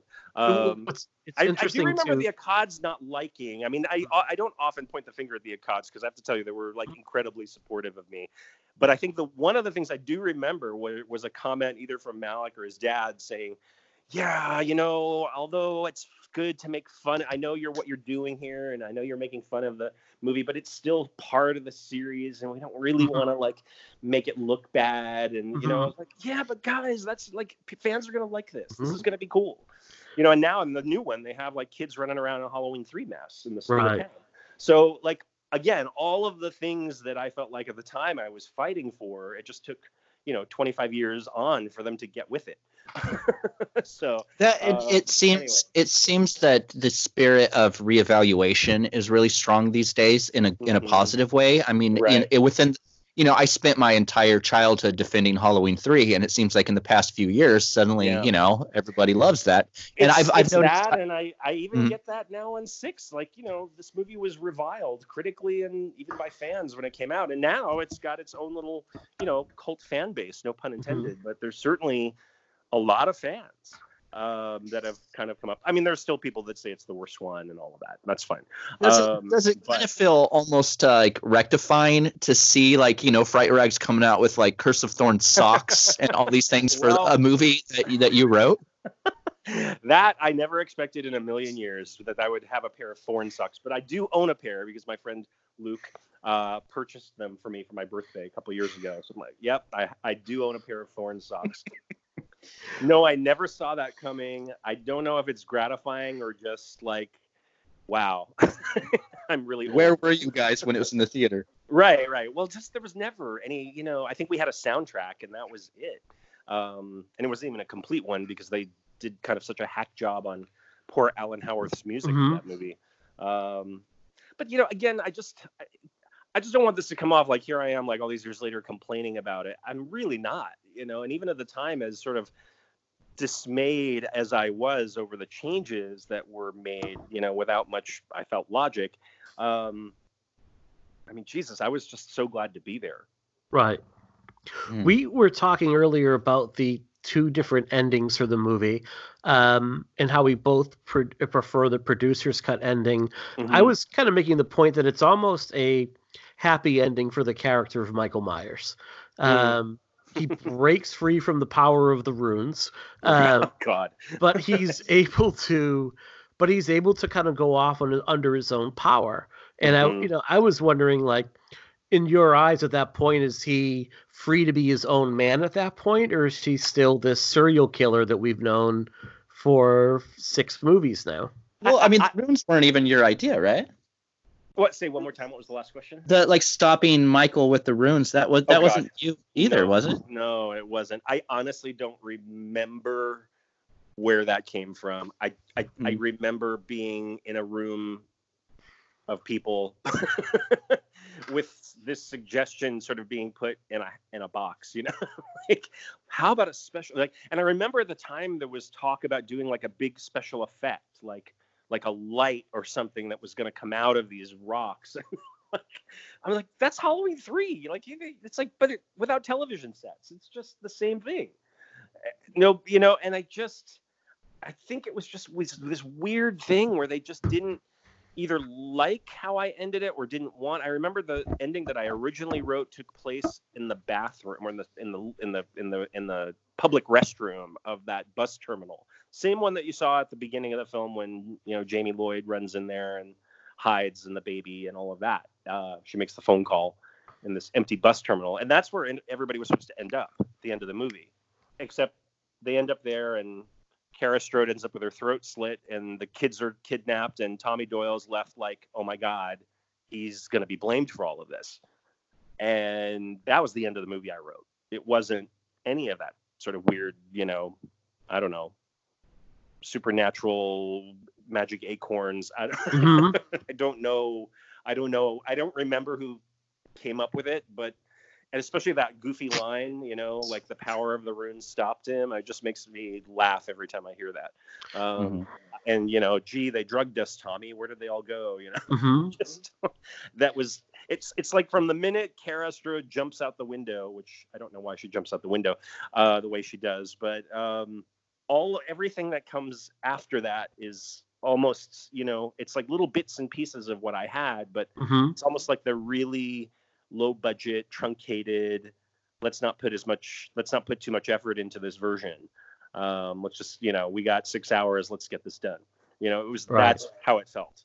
And it never really felt like it was gonna take it to that really dark place of what this coven was and what the intentions of these people were, and how Michael was, something that they worshipped. It wasn't like they controlled him. I never really understood that notion of Michael Myers, this sort of, child who sat in a sanitarium for 15 years and then escaped.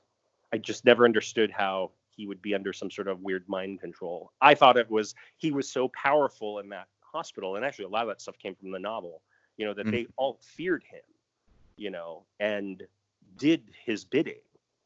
And that's how I sort of took it. Almost like they became that town in the short story, the famous short story by Shirley Jackson called The Lottery, where this tradition has become so part of who they are as a town that they don't question anymore why they do it. They just offer sacrifices. So they looked at him as being so powerful that they needed to let him do what he needed to do, which was escape and kill people. So that's how I saw it. I never saw it as some sort of weird, like, I don't know, like those goofy robes and the big collars. And I mean, it was all kind of like Indiana Jones and the Temple of Doom. And I just kind of I just remember scratching my head going, well, it's not quite what I had in mind. So, and I think I just saw it as much more of a gothic, dark,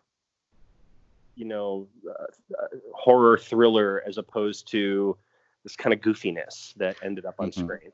So it sounds like your idea of the shape is much more in line with John Carpenter's version, like just evil incarnate or evil on two legs that can't be explained or can't be controlled. Never said evil on two legs. That was probably the funniest line of the entire series to me.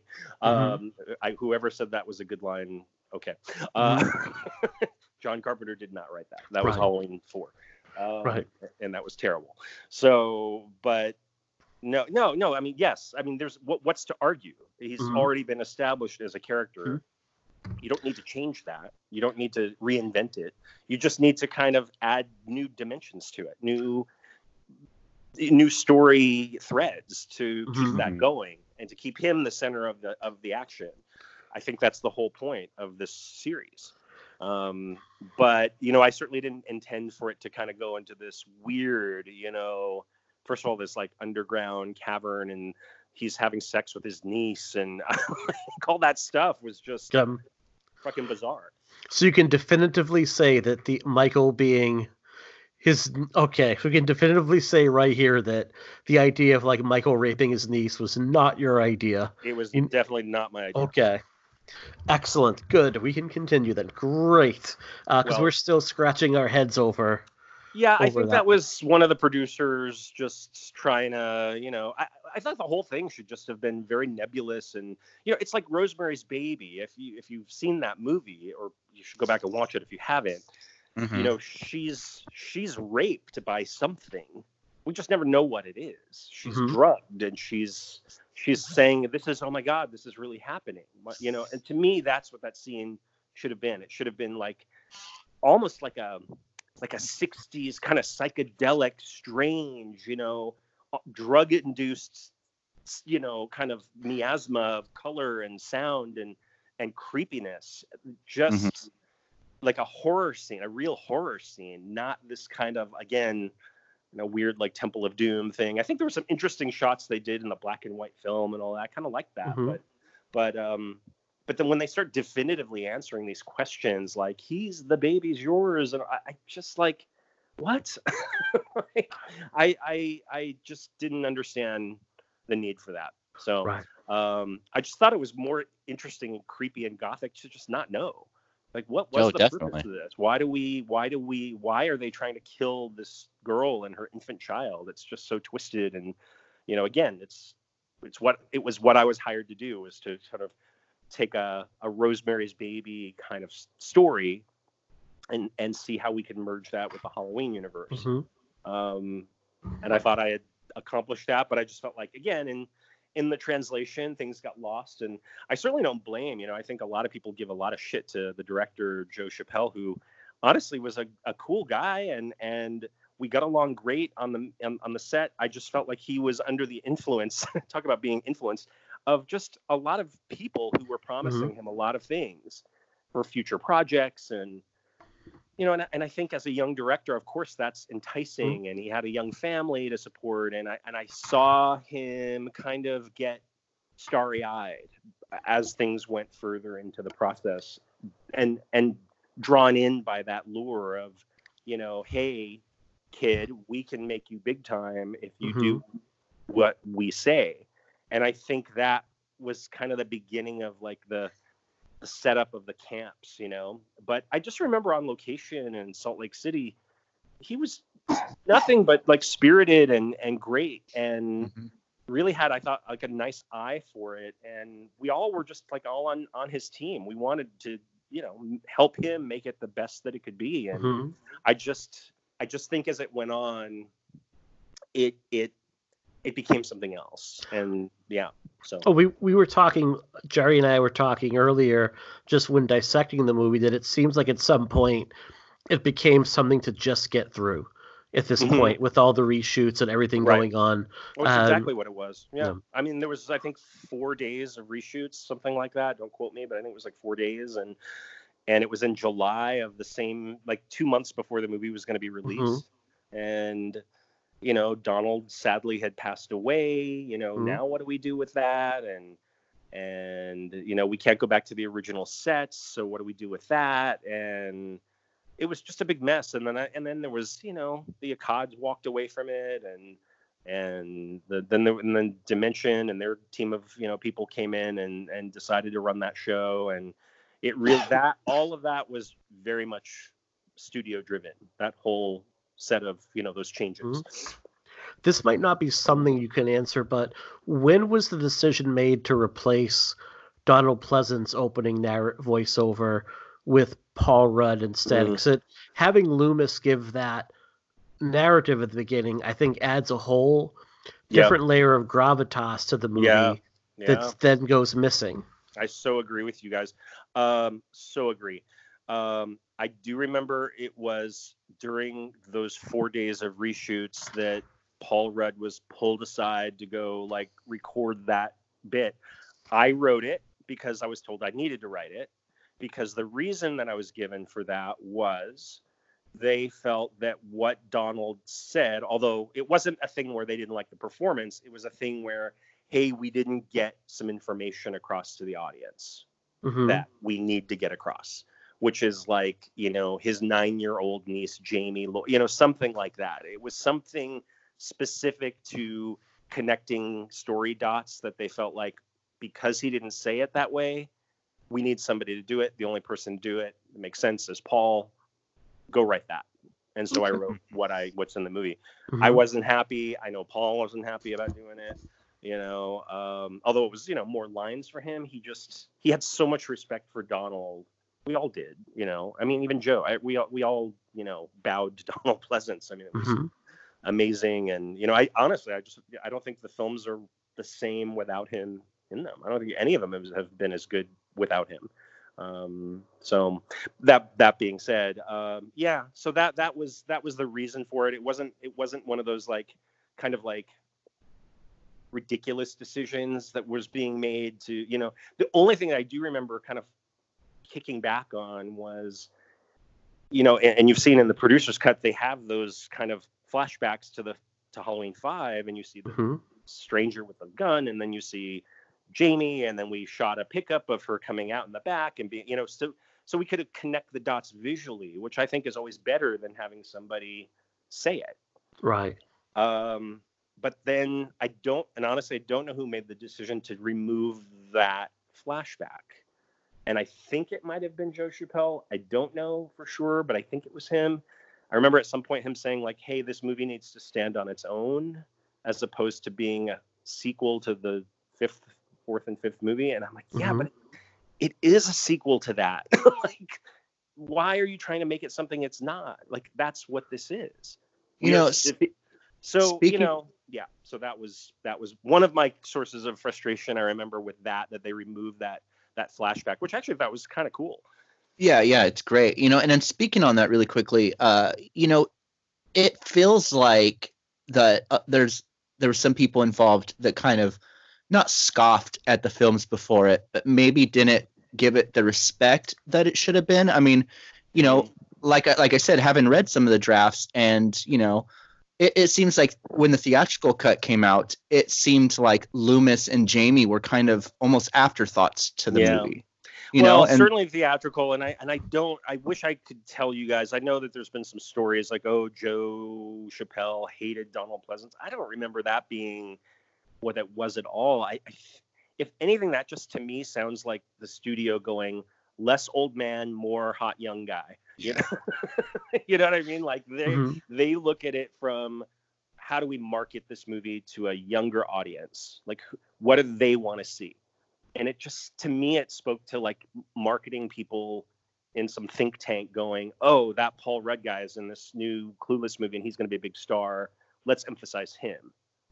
And not like, oh, I know there's like something that's been around the internet for a while, like, oh, Donald Pleasance was boring. I don't think Joe thought that. I think that's more of that sounds to me very much like a Dimension Films mandate. That's studio brass saying, get rid of the old guy. Mm-hmm. And as horrible as that sounds, that would be the way that those people would talk. Right. Well, I think too, like now, your movie kind of still predates the internet, and it certainly predates social media and being able to really get like mass hive opinion. Thank God it did. But I think like you wouldn't have, like, I think now we go back, like part of the reason why 2018's Halloween works so well is that you have Jamie Lee Curtis returning in it, and you have that connective tissue, where if that were around back then, you might have seen like, no, we want more Donald Pleasance. We want this. We don't want this standalone story. We want a continuation of what's come forward overall. Yep. Yeah. I remember even Mustafa was always, even as early into the world of social media as we were, I think there was basically like CompuServe and Prodigy or something like that. I'm really going back a ways in those days, probably longer than you guys were alive. But anyway, so I do remember him being this one voice among many saying, let's get a focus group together, like very informal, like they can come to my office. Let's show them this, and this, and see what they think. Let's get a good cross section of people that, would see this movie and get their opinion. And nobody ever did it. But I do remember him putting that out there as sort of, let's get feedback before we commit to something that might be a mistake. He was always on the train of Danielle and my ideas. And, he was never that guy. He was never the one to sort of push the button and say, veto. That just was never, he was a filmmaker himself. So I think his ideas were always support the vision of the filmmakers, the storytellers. And I guess if I have one regret, it's that I didn't really push myself as the director of the film, because I think it would have been really different. But I could have added a whole more layer of headaches. It would have. And my life, I probably would have jumped off the Hollywood sign when it was over. But, at least then I could blame myself for all of it. At the end of it, it would be like, okay, I fucked this, and this up. But, at least it would have all been on me. Well, not all of it, but there would be more of it on me than I think that I feel like I ended up getting. I don't know. It's always like, I feel like every time I talk about this movie, it's always about the negatives. And I think there are a lot of positives about this movie that I like better than the new one. I'm sorry. I just do. I think some of these newer ones are not that great, and I don't get it. But okay. Well, we were just talking. We were wrapping up our discussion, so you can go back and listen to that ahead of this interview when it posts in a day or two. Like, this to me is the last of the original Halloween series until the 2018 movie that feels like a Halloween movie. That it's still, even though like the character of Michael is, his motivations are vastly different, it still feels like it lives in that universe of the original Haddonfield, which to me, like the movie that comes after it, I think that's going to be a pretty fun show to do, because neither of us really love that movie. It doesn't feel like, it feels so far removed from the original series in terms of the tone of the movie overall. Which one are we talking about? H2O to me, which I know a lot of yeah. people still list that as like their second favorite movie, and I think that people are out of their minds. Like, it doesn't feel like a Halloween movie to me. Well, I mean, that was, again, that was made at a time when they were coming off this like incredible success of Scream, and I think that the studio wanted that. That's what they wanted it to be like. That's why they hired Kevin Williamson to write. He really wrote. I know what was in the original script, and I know what was in the movie. Most of that writing was Kevin Williamson in that movie. So that's why the dialogue's kind of like overly smart and snappy, and the kids talk like, I don't know any kids that ever talk like that. But that was the tone of the time. That was the smarter than they should be, smart alecky kids. I even in that one, I remember thinking like, Laurie Strode doesn't say fuck every 2 seconds. She I just wouldn't have written that character that way. I'm not frankly, I wouldn't have written her the way they have her in the new one either. It's too much. It's too much. It's too far. But to me, there are a lot of little touches, like the scene of Danny running into Tommy Doyle, and they first meet, mirrors what happens to Tommy in the first movie. Yeah, you had mentioned you had a lot more stalking scenes in it, and I think this is the first. Like, what I really appreciate about this movie is a lot of the stalking takes place in the daytime. Well, there was even more, all that stuff that was just so truncated. I think there was, in fact, I think even in the final theatrical cut, they cut all of the stalking around the little college campus. That was like completely removed. But I remember, like, there's like a little bit of it in the producer's cut, but there was a lot more. I remember there was a scene, she was in the library after school, and it was like people were going home and they were trying to set up for the fair, and the sun was setting. She was like in this dark library, and he was there, and just moments like that I felt like really made it more atmospheric and more suspenseful and creepy, and also sort of justified, like, well, why is he going to the college? His attraction was, like Laurie Strode, it was to Kara. He wanted to follow her. He wanted to make her his victim, and I think that all got lost, especially in that, that silly stuff with the fair and the DJ, and he ends up in a tree. It just nothing makes sense. Why is he there? I know in the original draft, it was like they went to the fair. They didn't stay home with the babysitter. They went to the fair. Right. And it was like little Danny got lost, and it was like a hall of mirrors, and there was this whole thing. And they just didn't. I think they didn't want to spring for the big carnival. I think that was the real reason. They didn't want to. And again, I produced as well, and I know budgets are a real thing, and they're a real thing because you have so much time and so much money to work with. So, you end up making changes that, maybe don't help the project because you're dealing with a finite amount of money. So, this movie, for what it was budgeted small. It was like, I think I don't quote me exactly, but I think it was somewhere around under $4 million.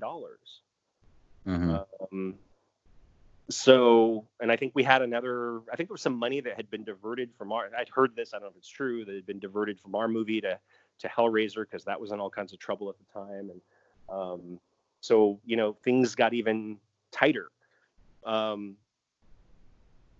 So I think some of it was budgetary, but I know there was. I wrote an ambitious script for a 6th movie, budgeted at $4 million. There was a helicopter, and there was flyovers of the town, and there was a whole character that got scrapped early on for the mayor. to me, he looked like Colonel Sanders. I wanted him to be kind of, I wanted there to be a little bit of a mystery angle to it, because I wanted there to be, maybe he's the man in black. And my way of sort of pointing a finger at this mayor was he was wearing all white. He wore that suit with the hat, and but he was dressed in white. And he was this kind of like larger than life, very conservative figure who, wanted to, ban Halloween for life in this town, and he got outvoted. And it was a little bit like the mayor in Jaws. Dan, we won't take up any more of your time. I just wanted to leave it with this. Like I said earlier, a lot of these movies do get reevaluated, and it seems that Halloween 6 is definitely going through that right now. A lot of people are kind of getting on board with it. In closing, what is it like? How does it make you feel to kind of see that those people come around with something that you not only wrote, but as a fan, I mean, it must have been like a dream to work on. Well, it was. I mean, and that's exactly right. I mean, it was a dream to work on. It's gratifying every time I see Paul Rudd in a big budget movie. It's like, he owes it all to me. No, but literally, we were just young and excited and thrilled to be a part of something like that. There was this, and so meaningful to me, on such a personal level. I mean, to grow up with this kind of bizarre obsession with this film, and then to go on and get hired to write one of them it's almost unheard of. And and also, I didn't have an agent, I didn't have Hollywood friends, I didn't have any of that. So I think for me it showed me that I had that spirit and determination and a little bit of talent, but also an ability to